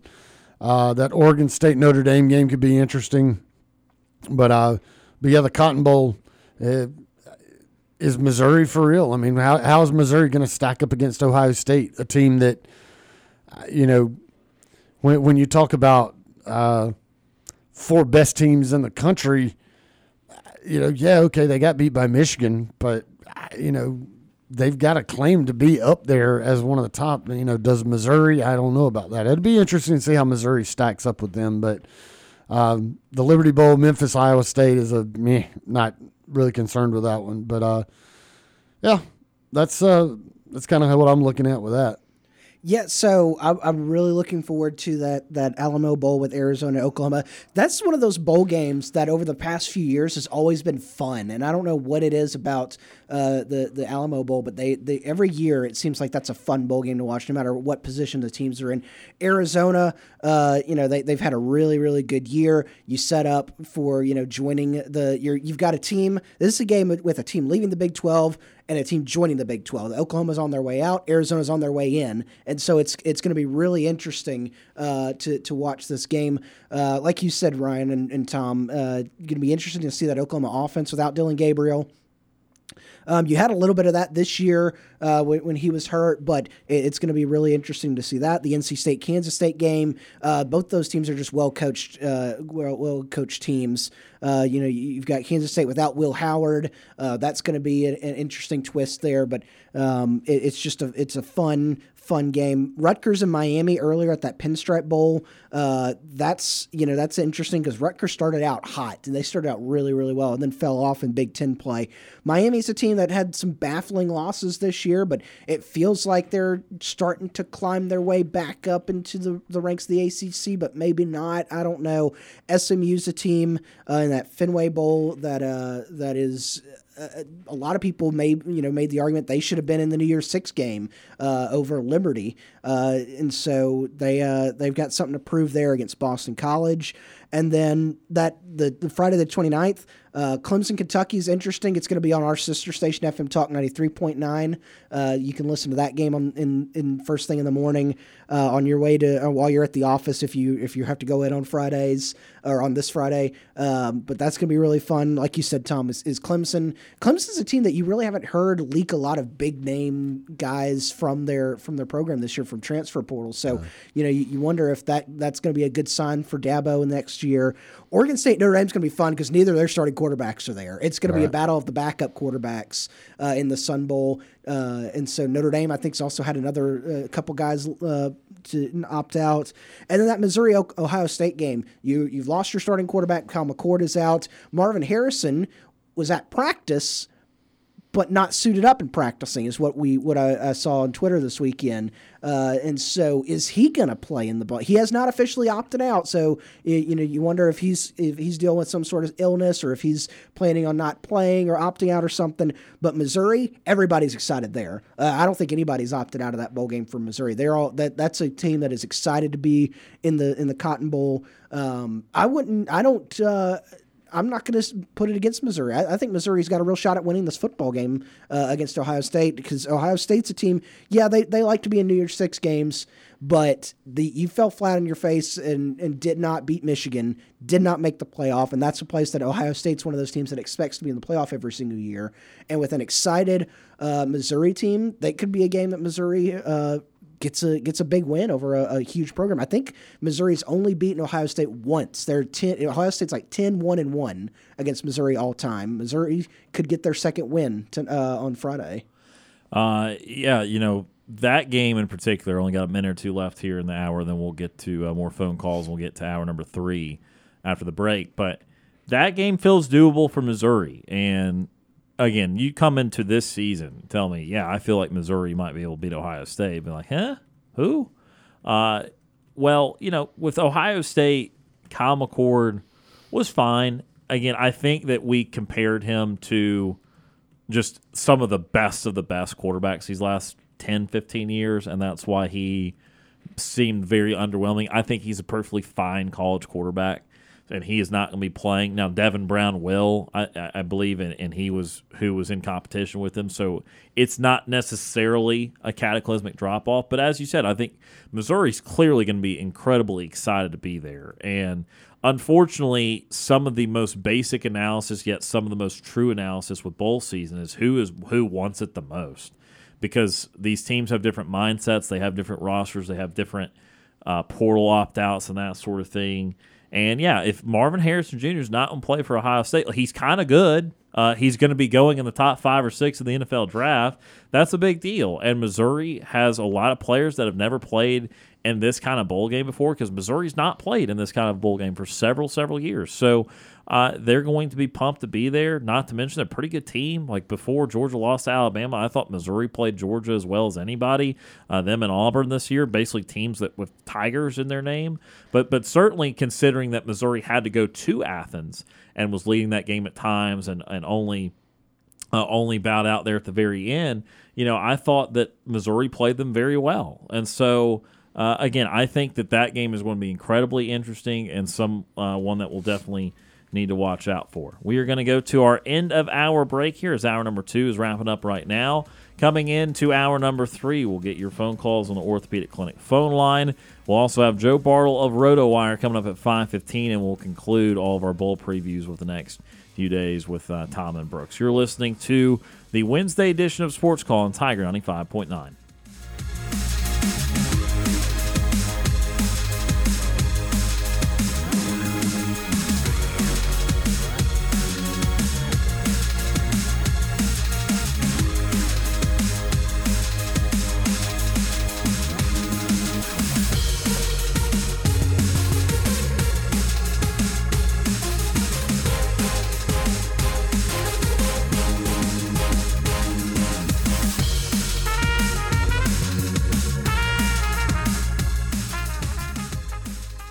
Two hours of Sports Call are finished. Don't touch that radio dial. We've got one more hour to go.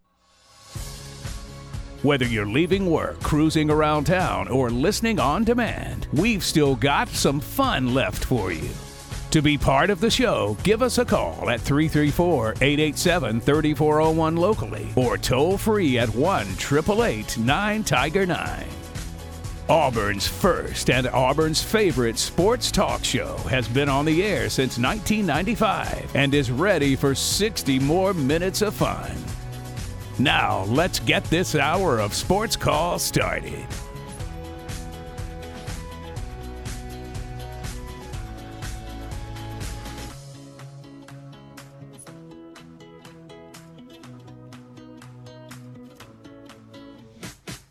Hour number 3 of Sports Call starting right now. Tiger 95.9. Ryan Lavoie, Tom Peavy, Brooks Childress. I'm saying words. Glad you got that out of your mouth before we went on air. Of course. Wouldn't have it any other way. Can't have it any other way. Tell us what happened, Ryan. Things were moving in a positive direction for North Carolina. They got to the 10-yard line. Connor Harrell threw a wonderful deep ball. And you said he was probably going to throw a pick. And one pass later, had someone that was open-ish in the end zone. He found someone else that was open in the end zone, and that was a West Virginia player. And no score for Carolina. It's okay. This game does not matter, so the people say, although it does matter to me. So I'll continue to be watching that one and not make noises on live radio. Coming up in just a few minutes, Joe Bartle of RotoWire will be joining us to talk some NFL and fantasy football. But for now, we go back to the Orthopedic Clinic phone line, 334-887-3401 locally or toll-free 1-888-9-TIGER-9. Next up on the show, James from Montgomery. James is with us. James, how are you today? I'm good in War Eagle. War Eagle. Yeah, I know this is the countdown to bowl season, but I'm just going to say, will you see Alabama losing to Michigan on January the 1st of 2024? Yeah, that's going to be a great game for sure. We're interested to see that one, that first or that college football playoff semifinal I personally think Alabama is going to win a game there. I think that Michigan stylistically does not give Alabama defenses fits. They just don't. That pro style defense is not something that usually confuses or irritates Alabama. I know Michigan's been very good at it. They certainly had a wonderful season, but I just don't like the matchup on trying to beat Alabama defenses that way. Yes, because I was looking over the Christmas break. I was looking at the Michigan rankings when they did the college rankings. I knew that they were going to put Michigan maybe like at a 2 or a 3, so they put them way, way low. I think they put them like at a 4. No, Michigan's the 1 here, and Alabama's the 4. It's the 1-4 matchup, and Michigan's 1.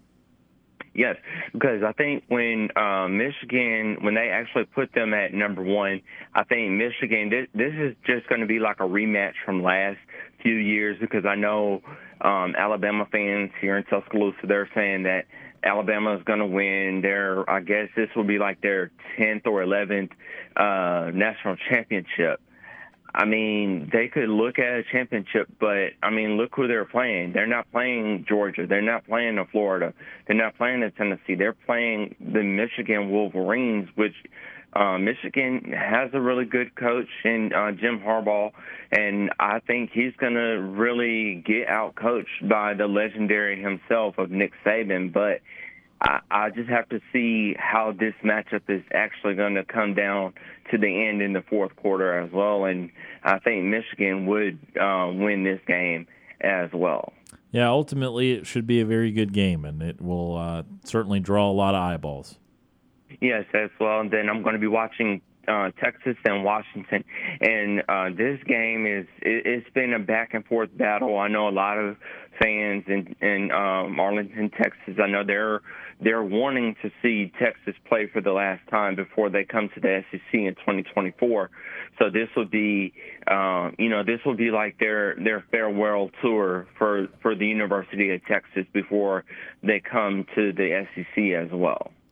Yeah, they already kind of did that by winning the Big 12 championship in their last year in the Big 12 there. So, they're playing with the last either game or two as a Big 12 member officially, and then they'll be in the league, and we'll be watching them each and every week.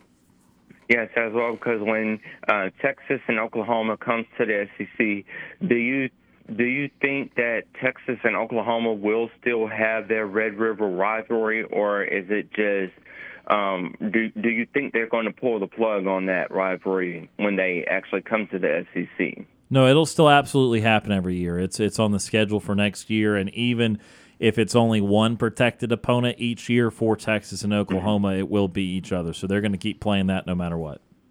Yes, because I mean that rivalry it's a really good one, and it's a long one. It's been done in Dallas, and I think they've done it in Dallas one year. They've done it in Arlington, and those are the only two places I've known that they've done those Red River rivalries as well. But I think Texas is really going to, I think Texas has Washington's number as well. So I think Washington is really going to be a washout for them as well. We'll see. Yeah, I'm excited to see that one for sure. It's going to be a big-time matchup there in the first. Yes, and then this one that's going to be coming up at the end of December for the Music City Bowl in Nashville, Tennessee. I'm just going to see how Hugh Freeze is actually going to play some good country music out there in Music City. So I'm just going to sit back and watch this game as well. So I think with Peyton Thornton, I know he's going to play some good strings and play some really good music out there in Nashville as well. So this one is going to be a hit. It's really going to be like a country hit as well. So this is something that Auburn fans would love to actually go and get their tickets right away. Get their plane tickets right away before December 30th, because this one is really going to be a really good game as well. Do you like country music, James? I actually do love country music as well. Do you have a favorite artist? I actually do have a favorite artist, and I am currently from Montgomery. And my artist that I like in country music is Hank Williams Sr. I love his music as well. Okay, there you go. It's old school. Yes, as well, because, when they actually did this, when they were talking about the different bowl games, I was like, where will Auburn actually play? And I was thinking Nashville, so I think this one is really going to be a really good game as well. So I'm hoping that this game is going to be good, and I'm going to be watching this game, and I'm just going to be, in good spirits with them and seeing what Hugh Freeze is actually going to do. And I'm just going to see how the season starts in 2024 of next year as well. Yeah, absolutely. Again, trying to build that positive momentum towards 2024. Yes, as well, because I've been looking at the Auburn transfer portal, and I know we have some transfers that are actually jumping into the portal some real soon, and we're getting some great players from other universities as well, but I'm just trying to see who those players would be for next year as well. Yeah, they have a couple of transfers so far. As you mentioned, again, they have a defensive lineman from Kansas. They have a wide receiver from Georgia State and a linebacker from Duke and Dorian Mossey. So they're working on portal guys. I'm assuming they'll get several more here as they turn some more attention to the portal and their needs and that sort of thing. But they'll definitely bring in a few more guys. Well, final thoughts for us today, James, because we've got to get to a guest here in just a couple minutes. Well, the only final thoughts I actually have for today is I would like to see my Dallas Cowboys make it to the Super Bowl in 2024 as well. That is certainly a great thing to hope for. All right. Sounds good, guys, and I'll talk to you all on Friday. War Eagle. War Eagle, James. We appreciate that phone call. That is James from Montgomery joining us on the Orthopedic Clinic phone line. We have to go to our next time out of the show, and that's because on the other side, we will have Joe Bartle of RotoWire talk some NFL with us and some fantasy football. You're listening to the Wednesday edition of Sports Call on Tiger 95.9.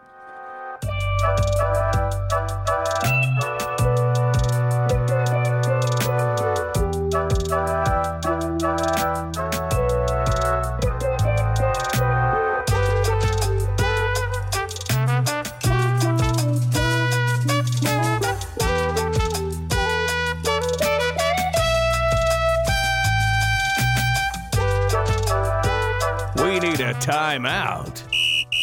Sports Call will be back after this quick break. Let's get back to Sports Call on Tiger 95.9. Feel free to give us a call at 334-887-3401 or toll free at 1-888-9-TIGER-9.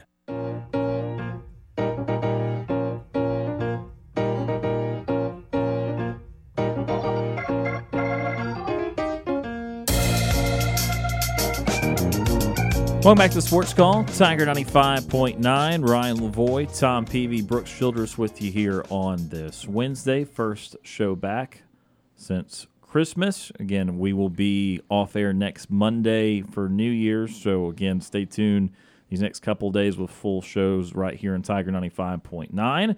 With that, we go back to the Orthopedic Clinic phone line where we welcome on Joe Bartle of RotoWire today to the show. Joe, I hope you had a great holiday. I hope you got a little bit of rest. And again, right back at it here as we get towards the end of this NFL season. Yeah, 2 more weeks to the regular season. You get the postseason as well, at least from RotoWire's perspective. So plenty of fantasy stuff, even though for a lot of people you're likely out of your fantasy league. A lot of football left to at least follow along. Yes, sir. Well, we do have Tom here who's in the consolation championship. I guess the 5th place, 6th place, 7th place. I don't know. I'm still playing. And so he's still got another one. And then, of course, it is championship week for out there for most fantasy leagues. Let me just start with kind of a broad question. If you are a fantasy manager, you made the championship, do you try to just, again, is the strategy got to be the same since it's what got you there? Or are you still kind of overanalyzing the situations with start and sit and with the opponents? What kind of strategy are you going with here in championship week? Yeah, I think it's much more finite, whereas throughout the rest of the regular season, you're trying to compile a roster that will get you to a point where you're most successful each and every week throughout the entire year. This is the only week that matters for everyone else, for if you're in the championships or, I guess, semifinals for bad leagues out there. there are most 2 weeks left of the season that matters. So you need to be making your roster most efficient for those final 2 weeks. If that means taking 3 different defenses this week to block your opponent from streaming one, you do it. If it means picking up a kicker on Saturday because you see your opponent has one in a coldy weather situation, you do that as well. You block quarterback streamers. You pick up Clyde Edwards-Helaire if they need a running back. You pick up Clyde Edwards-Helaire even if they don't, right? That's probably the primary free agent pickup this week. It is all about making sure your roster is the best, but your opponent's is less than yours. And to me, that means every trick under the book you do. You could cut every single person on your bench if it matters to make sure you're blocking your opponent. You're doing what it takes to win. Let's talk about some of these, again, roster developments. There's been a few significant ones at quarterback each and every week, it feels like. Obviously, you got to continue to monitor Trevor Lawrence as he has not played well. He's played through some injuries, but has not played well the last couple of weeks. You also have Russell Wilson, who has been benched, I guess, for more of a contract situation there, playing Jarrett Stidham. How does that affect the Broncos and the Jaguars and any fantasy options you might want in those two teams? Yeah, really it's troubling situations, I think, for fantasy managers. Not that you're really playing Russell Wilson, but a guy like Cortland Sutton now, he got concussed. We'll see. It's a short week whether or not he's able to go ahead and play. I would anticipate no, which has been why everyone is clinging to Jerry Jeudy. But if it's Jarrett Stidham throwing at Jerry Jeudy and other pieces, well, that's not really all that attractive to me. And I almost wonder if that makes Javonte Williams more of an enticing piece, given he'll have checkdowns and whatever else. I think Javonte Williams probably is the biggest winner of Jarrett Stidham taking over for the Broncos, although I'm not sure how much that really matters. And in the case of Trevor Lawrence, I would anticipate he does not play. We had the concussion symptoms a couple weeks ago. We had a bad ankle as well where he somehow came back from it. A right shoulder sprain is a completely different animal, and I would be stunned if he's able to throw and throw consistently to the point where Jacksonville's offense is going to be able to benefit from him in there. Not that I think C.J. Beathard is better than a 60% version of Trevor Lawrence, but at some point you have to be mindful of the future of your franchise, and I still think Lawrence is certainly that despite all the injuries. So I actually would anticipate you don't see Trevor Lawrence at all. So I don't know if it's picking up Jarrett Stidham or who will be my boy this week, Nick Mullins, going against my favorite team and their favorite coordinator, Joe Barry.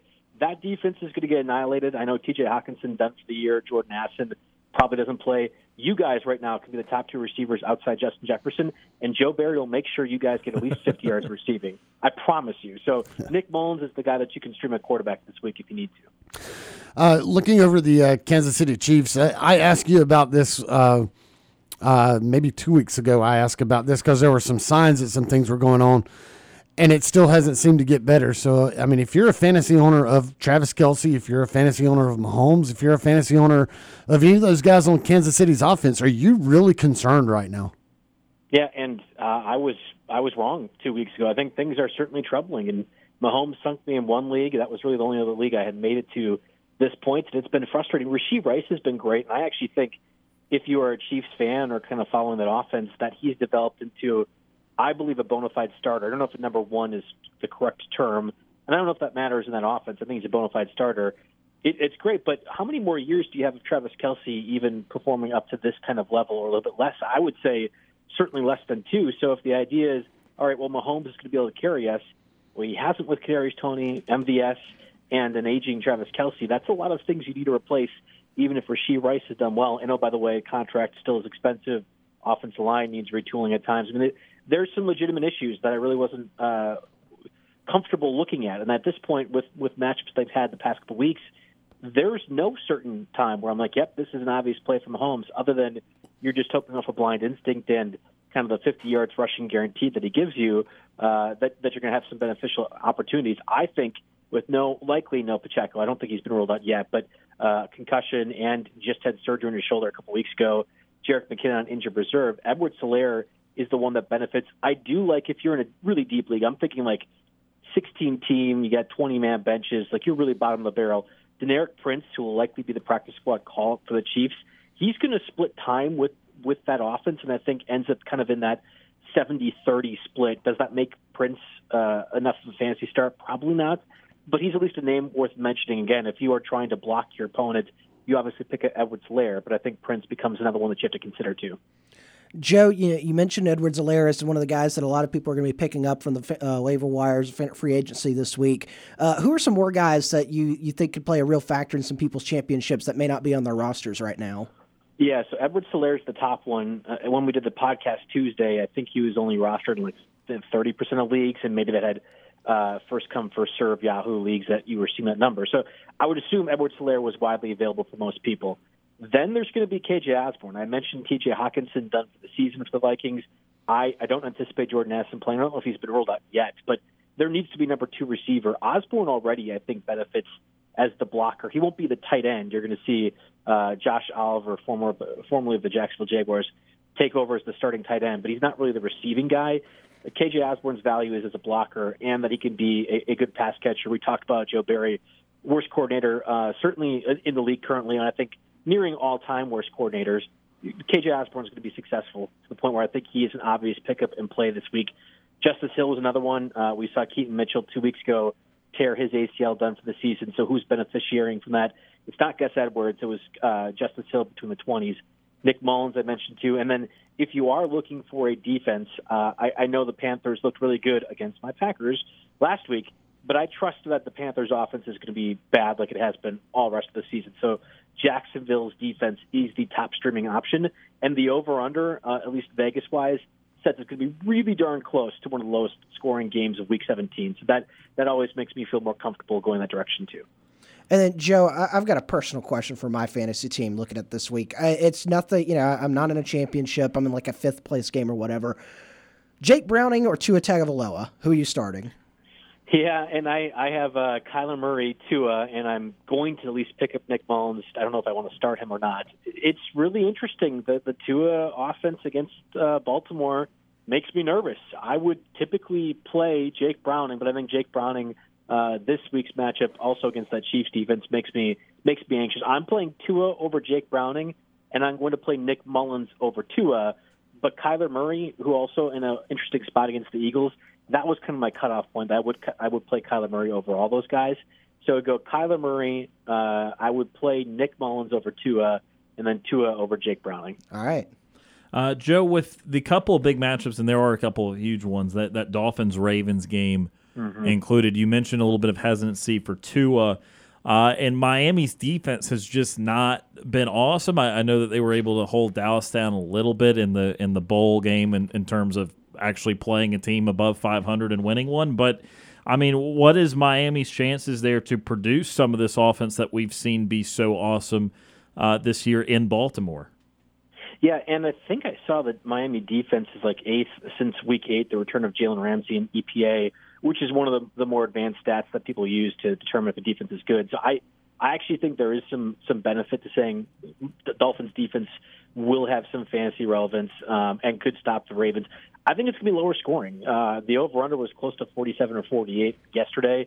I'm taking the under on that. I'm anticipating the Ravens struggle. I think that the Dolphins' offense struggles a little bit too. And again, I would bench Tua if I had better options. And the issue is, do you have better options?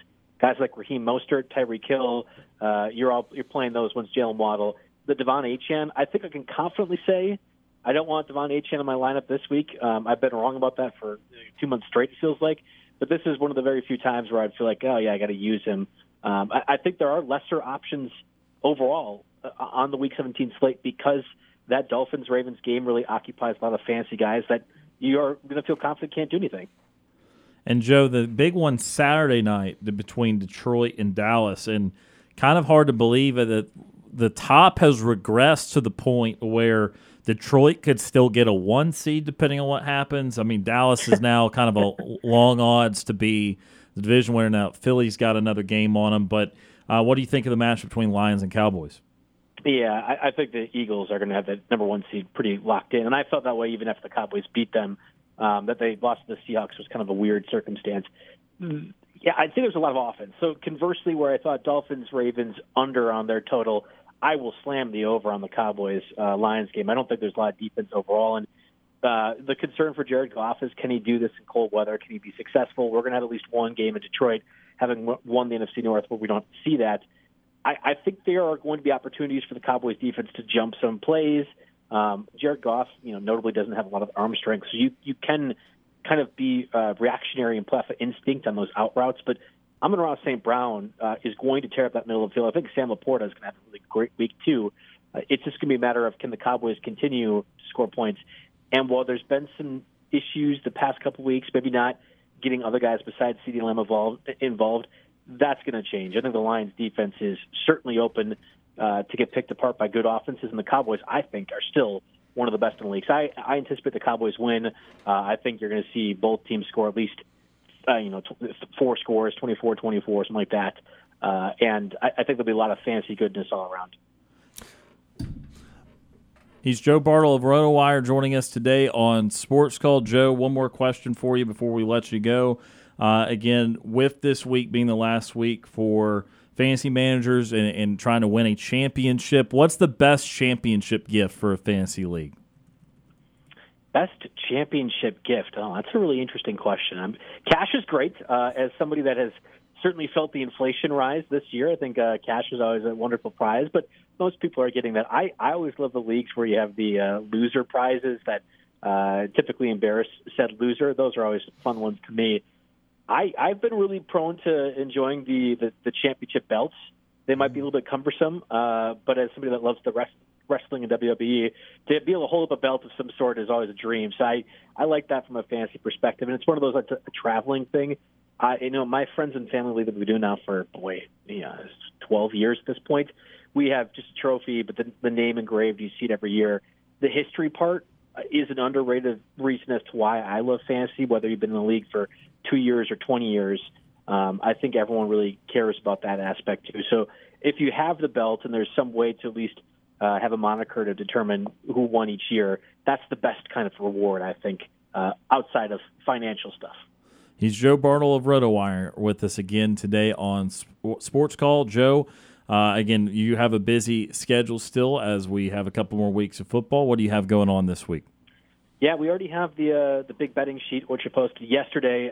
Because of the holidays, didn't do any write-ups in the game, but just went over all the over-unders and the spreads, and we did the podcast as well discussing Edwards-Helaire. We actually went through pretty in-depth start-sit questions the last 15 minutes of the podcast, too. So anywhere you listen to podcasts, RotoWire Fantasy Sports, the Tuesday edition, the Waiver Wire Show, Jake and I did that. Next week, we'll kind of do a full-circle recap of all the different Waiver Wire pickups that were successful. We'll talk about first-round mock drafts. We're already to that point in the fantasy season. We're discussing next year's plans for it, too. So there's a lot of content to come. And if you aren't interested in, or you have a major championship, I should say, we have fantasy basketball content, college basketball content as well on the site. And we are gearing up for fantasy baseball. We're about 3 weeks away from fantasy baseball season really getting into full gear, and it certainly goes off and running when pitchers and catchers return too. So lots and lots of content on RotoWire. You can get access to the site for free. RotoWire.com/radio gives you 2-day access. I think radio or RotoWire.com/pod. Either one of those will get you access to the site for free for a bit. A lot of great stuff to check out there for sure. Again, Joe Bartle of RotoWire with us today. Joe, as always, we certainly appreciate the time. Hard to believe the season is almost over, but we certainly appreciate you, and we look forward to talking to you again next week. All right. Thanks for having me on. That is Joe Bartle of RotoWire joining us today on Sports Call. We're going to head to another timeout. Back to preview a few more bowl games coming up after this timeout.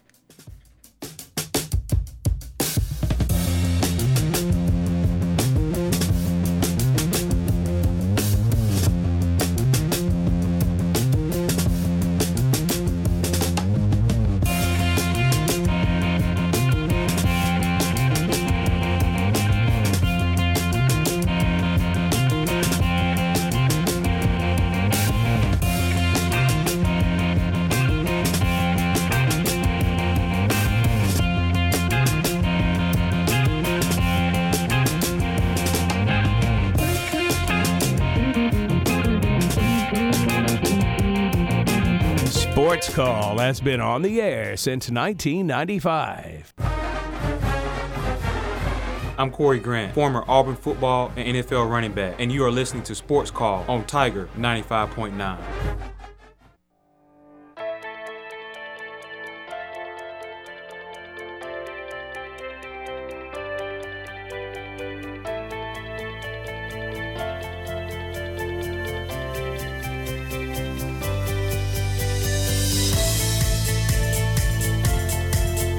Welcome back to Sports Call, Tiger 95.9. Ryan Lavoie, Tom Peavy, Brooks Childress with you here on this Wednesday edition of the program. Appreciate Joe Bartle of RotoWire for joining us as the fantasy season comes to an end for most this year. Always full of good information. Absolutely. Has helped us out many a time.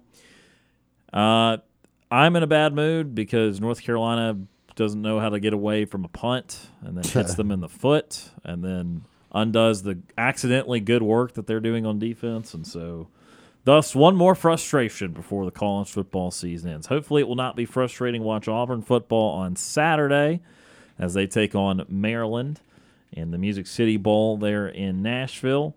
That leads us to our next grouping of games. We've got 2 more days to go over. We'll be going over them again tomorrow and especially on Friday, but again, rotating cast on the show want to get their thoughts before they say goodbye to the new year or for the old year until the new year. So again, those December 30th bowls, first game up is a really good one, the Chick-fil-A Peach Bowl. It's number 11 Ole Miss, number 10 Penn State, ranked right beside each other. That'll be a contrast in styles. Then, of course, that Auburn and Maryland game is 1 o'clock. Then the Orange Bowl, half of Georgia versus half of Florida State. That's 3 o'clock. And then Toledo and Wyoming gets on the CW at 3:30. Ooh. Okay. Is that before or after the Live Golf that day? And so they cut off Live Golf for it. And then I'll go ahead and go to the January 1 bowls. Obviously, you know the playoff. That's coming up later in the day. First, it's 11 a.m. in Tampa. LSU, number 13, against Wisconsin, but no, Jane Daniels not playing. 12 o'clock, a double, 2 games at once. Number 8, Oregon versus number 23, Liberty. And number 17, Iowa versus number 21, Tennessee. It was announced today Joe Milton is not playing. Their freshman 5-star backup is going to play. And then the playoffs, 4 o'clock, Alabama, Michigan. That's the Rose Bowl. 7:45 in the Sugar Bowl for Texas and for Washington. So, going to be good 2 days of football. We'll start with December 30th, guys. Of course, Auburn. I want your thoughts on that game and then the other stuff. So you look at this Auburn Maryland game. We talked about it a little bit on the show, but I like the sentiment that you brought up that it feels like Auburn is in a much better position right now than Maryland. Maryland's had some transfers. Auburn's also had a few transfers, but nobody as impactful, I don't think, as Maryland. As you lose your starting quarterback with them. I think Auburn's set up in a really good position. I think we mentioned it with Steve earlier. They're going to probably run the ball a lot, which is Auburn's been their strong suit this year. They've run the ball a lot. I think it's really important. The rest, the players that are there, that they've gotten those bowl practices in, and it helps them go into that next year. The Auburn defense is going to have to watch out for Maryland's still got some wide receivers there. They've still got a few guys that can catch the football. The biggest question is, can Billy Edwards get the ball to them? And so Auburn's got to watch out for that. But I think Auburn's set up in a really good position. I would expect Auburn to probably to win this football game, and I'd probably pick Auburn to win the football game. Yeah, I agree. I think Auburn just overall is going to be more talented than Maryland, but as I've said before, and it's very cliche to say, go in there and just take care of business. But, I mean, that's what they're going to have to do, is go in and play their style of football, and they need to play to that elite level that you saw against Alabama and not to the level that you saw against New Mexico State. I mean, two just completely night and day difference as far as effort and execution. We need to see the Alabama team, not the New Mexico State team. Maryland is going to be without their starting quarterback. Their backup has not gotten a lot of playing time, so you really don't know what to expect there. But I mean, he's a guy that is there for a reason. So I mean, he's capable. So I think if Auburn just plays their style of ball and stays and executes the way that they know how to do on defense and does enough on offense, you're not going to expect this offense to just put up crazy points all of a sudden. That's just not going to happen. They're going to try to grind it out on the ground, especially more so this time around because, we have lost a lot of wide receivers.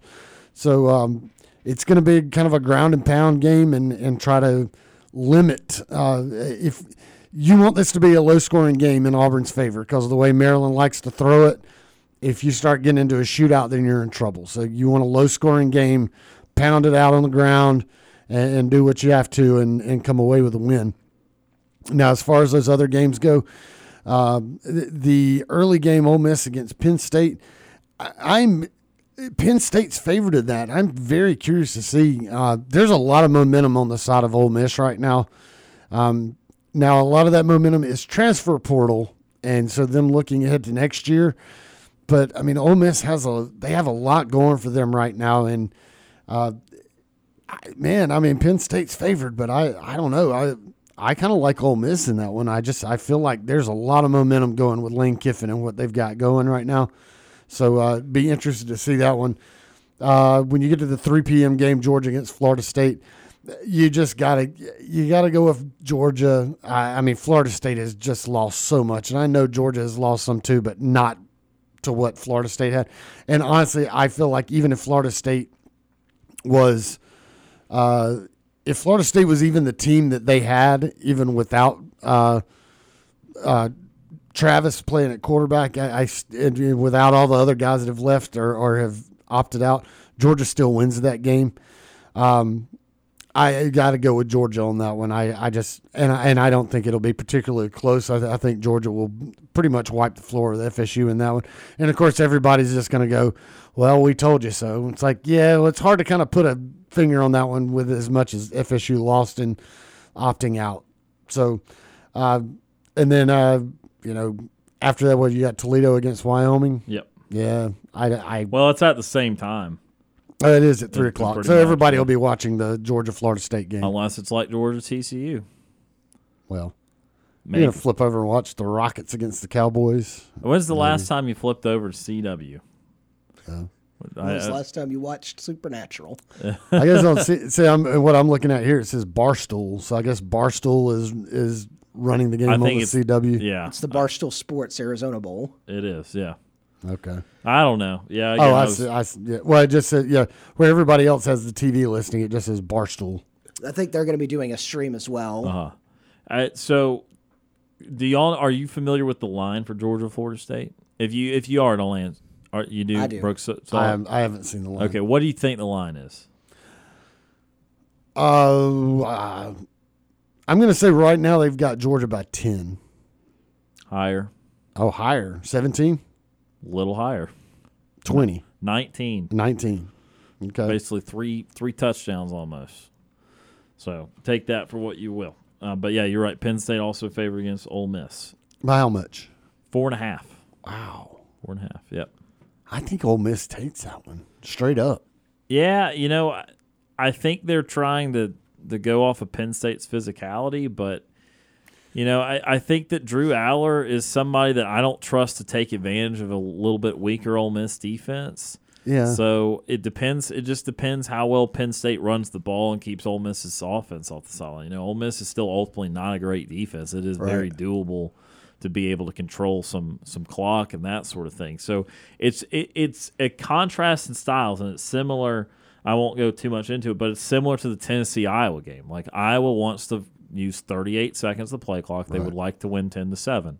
Tennessee would like to snap the ball 30 times a quarter if they could, and would like to score 40 points. And again, Ole Miss, they're going to want to get a lot of plays off, score a lot of points.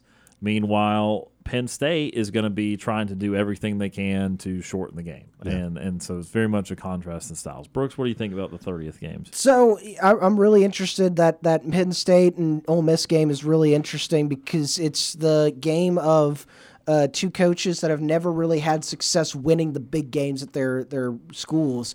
Lane Kiffin kind of got that monkey off of his back with that LSU win earlier this year. But there's still people are going to be looking at this game. James Franklin, he can win some big games, but when it's always come to Ohio State and Michigan, he's just come up flat a little bit. And this is going to be a chance for them to put themselves into a position going into next year to say, hey, we deserve one of those at-large spots in the 12-team college football playoff. That Georgia-Florida State game, I'm on the same page as Tom. It's probably, Georgia's probably going to come in, is going to run rampant with this one. And folks, national folks and people, you see, this is why Florida State didn't deserve to be in the playoff anyway. That's not a argument you need to have, because there's so many opt-outs there, and Florida State is a better team than what's going to happen on Saturday. The other game I am actually really excited for, the Arizona Bowl. Toledo, 11 wins on the year. Great year for the Rockets. Lost the MAC championship game to Miami of Ohio, but still a great year. I thought Jason Kendall should have been had his name floated around for more jobs this year than his name was. And I think he's a really good coach there in the MAC, and I would not be shocked if he moves up here in the next couple years. And Craig Bowl rides off into the sunset. It's in Arizona. A lot of Westerns are filmed there. So maybe he can ride off into the sunset as a Cowboy with another win for Wyoming. He's been there since 2014, and it's been a really good – he's had some really good players come through that Wyoming program while he's been there. All right, so we only got about 5 minutes left in the show. I don't need to get my word in because I'll get it in later in the week. But, guys, you got to tell me what's going to happen in the playoffs here. Texas, Washington, Alabama, Michigan. All right, so I'm going to stick with what I said. I think Alabama's going to end up winning the national title. I think everything is just set up like they're not supposed to be there. They're not supposed to be there. Well, they're there, and now they're going to end up winning it. I think they just have too much physicality for Michigan. Michigan plays that style of ball that Alabama usually has a field day with. I think Alabama beats them.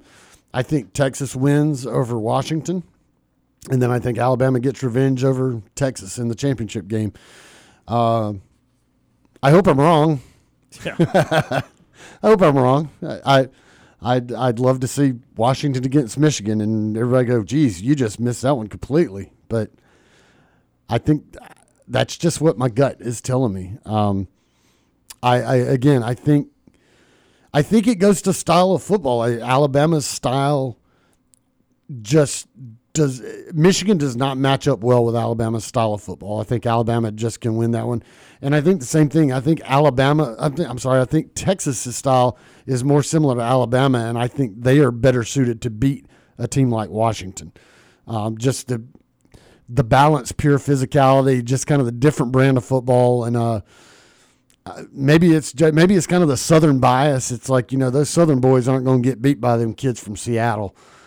Maybe that's kind of a bias I'm looking at. So I think that's what's going to happen. Bama's going to beat Michigan. Texas is going to beat Washington. And then Alabama is going to beat Texas and win another national title and rub it in all Auburn fans' faces once again. Michigan's favored by 1.5, and I don't know why. I think Alabama. I guess it's because they're undefeated and they're the number one team in the country. I think Alabama's going to win this game. I don't like their offense, Michigan's offense. It's great for the Big Ten. It's great to beat Iowa, but it's an offense that Alabama never has problems with. That pro style offense. We're gonna run it up the middle with Blake Corum. Cool. There's 5 Auburn or Alabama defensive linemen standing right there in the hole waiting for him. And so I think Alabama wins the Rose Bowl. I think Texas has the better shot of beating Alabama in that national title game. If Washington gets there, I promise Wyoming's won't not going to be Alabama. there. Yeah. If Washington gets there, I think Alabama's got a better chance to beat them. I think if Texas gets there, Texas has a real shot to beat Alabama. I think Texas goes in, gets a win over Washington in the All-State Sugar Bowl, and I think we set up an Alabama-Texas rematch that I think could go either way. Obviously, we'll wait and break down that game if it happens. But I think Texas has a real shot to beat Alabama twice this year if that game were to happen. All right, so that's Brooks and Tom and their takes on the playoff again. They will not be on the show again until the new year, and therefore all this will have been played, and that's why we wanted to go ahead and get that. I'll give my take a little bit later in the week. We will have live shows tomorrow and Friday. Again, no show on New Year's Day next Monday. We'll be back next Tuesday as far as that's concerned. Final minute or two of today's program, time for Nightly TV Guide. Our show is about to end, but we've got you covered on entertainment for the evening. Here's SportsCall's Nightly TV Guide. SportsCall's Nightly TV Guide, presented by White Claw Hard Seltzer. Brooks, what do we have? A couple movie picks for you this evening. we're done with Christmas. I know there's still some Christmas movies on, but we're getting ready. Let's get away from the move Christmas on. movie. Yeah, 7 o'clock on FX. Transformers: The Last Night. Great action movie. Watch robots fight each other. 7 o'clock on FXM. Your Marvel movie fix of the evening. The Amazing Spider-Man 2 is a phenomenal addition to the Spider-Man universe, in my opinion. And at 7:30 tonight, VH1. Your comedy pick of the evening. The 40-Year-Old Virgin, starring Steve Carell, is on tonight. Tom? Great chest waxing scene in that movie. Kelly Clarkson. Sports picks for you this evening. A little light this evening for sports, but it's heavy on football with two big games. Start off, though, 6:30 on TNT, some hockey action for you. The Boston Bruins visit the Buffalo Sabres. Then at 7 o'clock on Fox, you got Louisville taking on USC in the Holiday Bowl. Follow that up at 8 o'clock with the Texas Bowl, the first SEC team in action tonight. Texas A&M takes on Oklahoma State in Houston. And that, my friends, is your Nightly TV Guide brought to you by our friends at White Claw Hard Seltzer. Thank you very much for that, Brooks, and that will do it for the TV Guide and for the show today. Brooks Childress, thank you for everything that you've done here in 2023. I certainly hope you have a couple of great next few days, and we will see you again in the new year. See you then. Happy New Year. And Tom Peavy, thank you for being out here throughout 2023, everything that you've done on the show. See you next year. See you next year indeed, my friend. Again, that will do it for the show today. We will continue on with shows tomorrow and Friday, but again, Brooks and Tom will be back with us in 2024.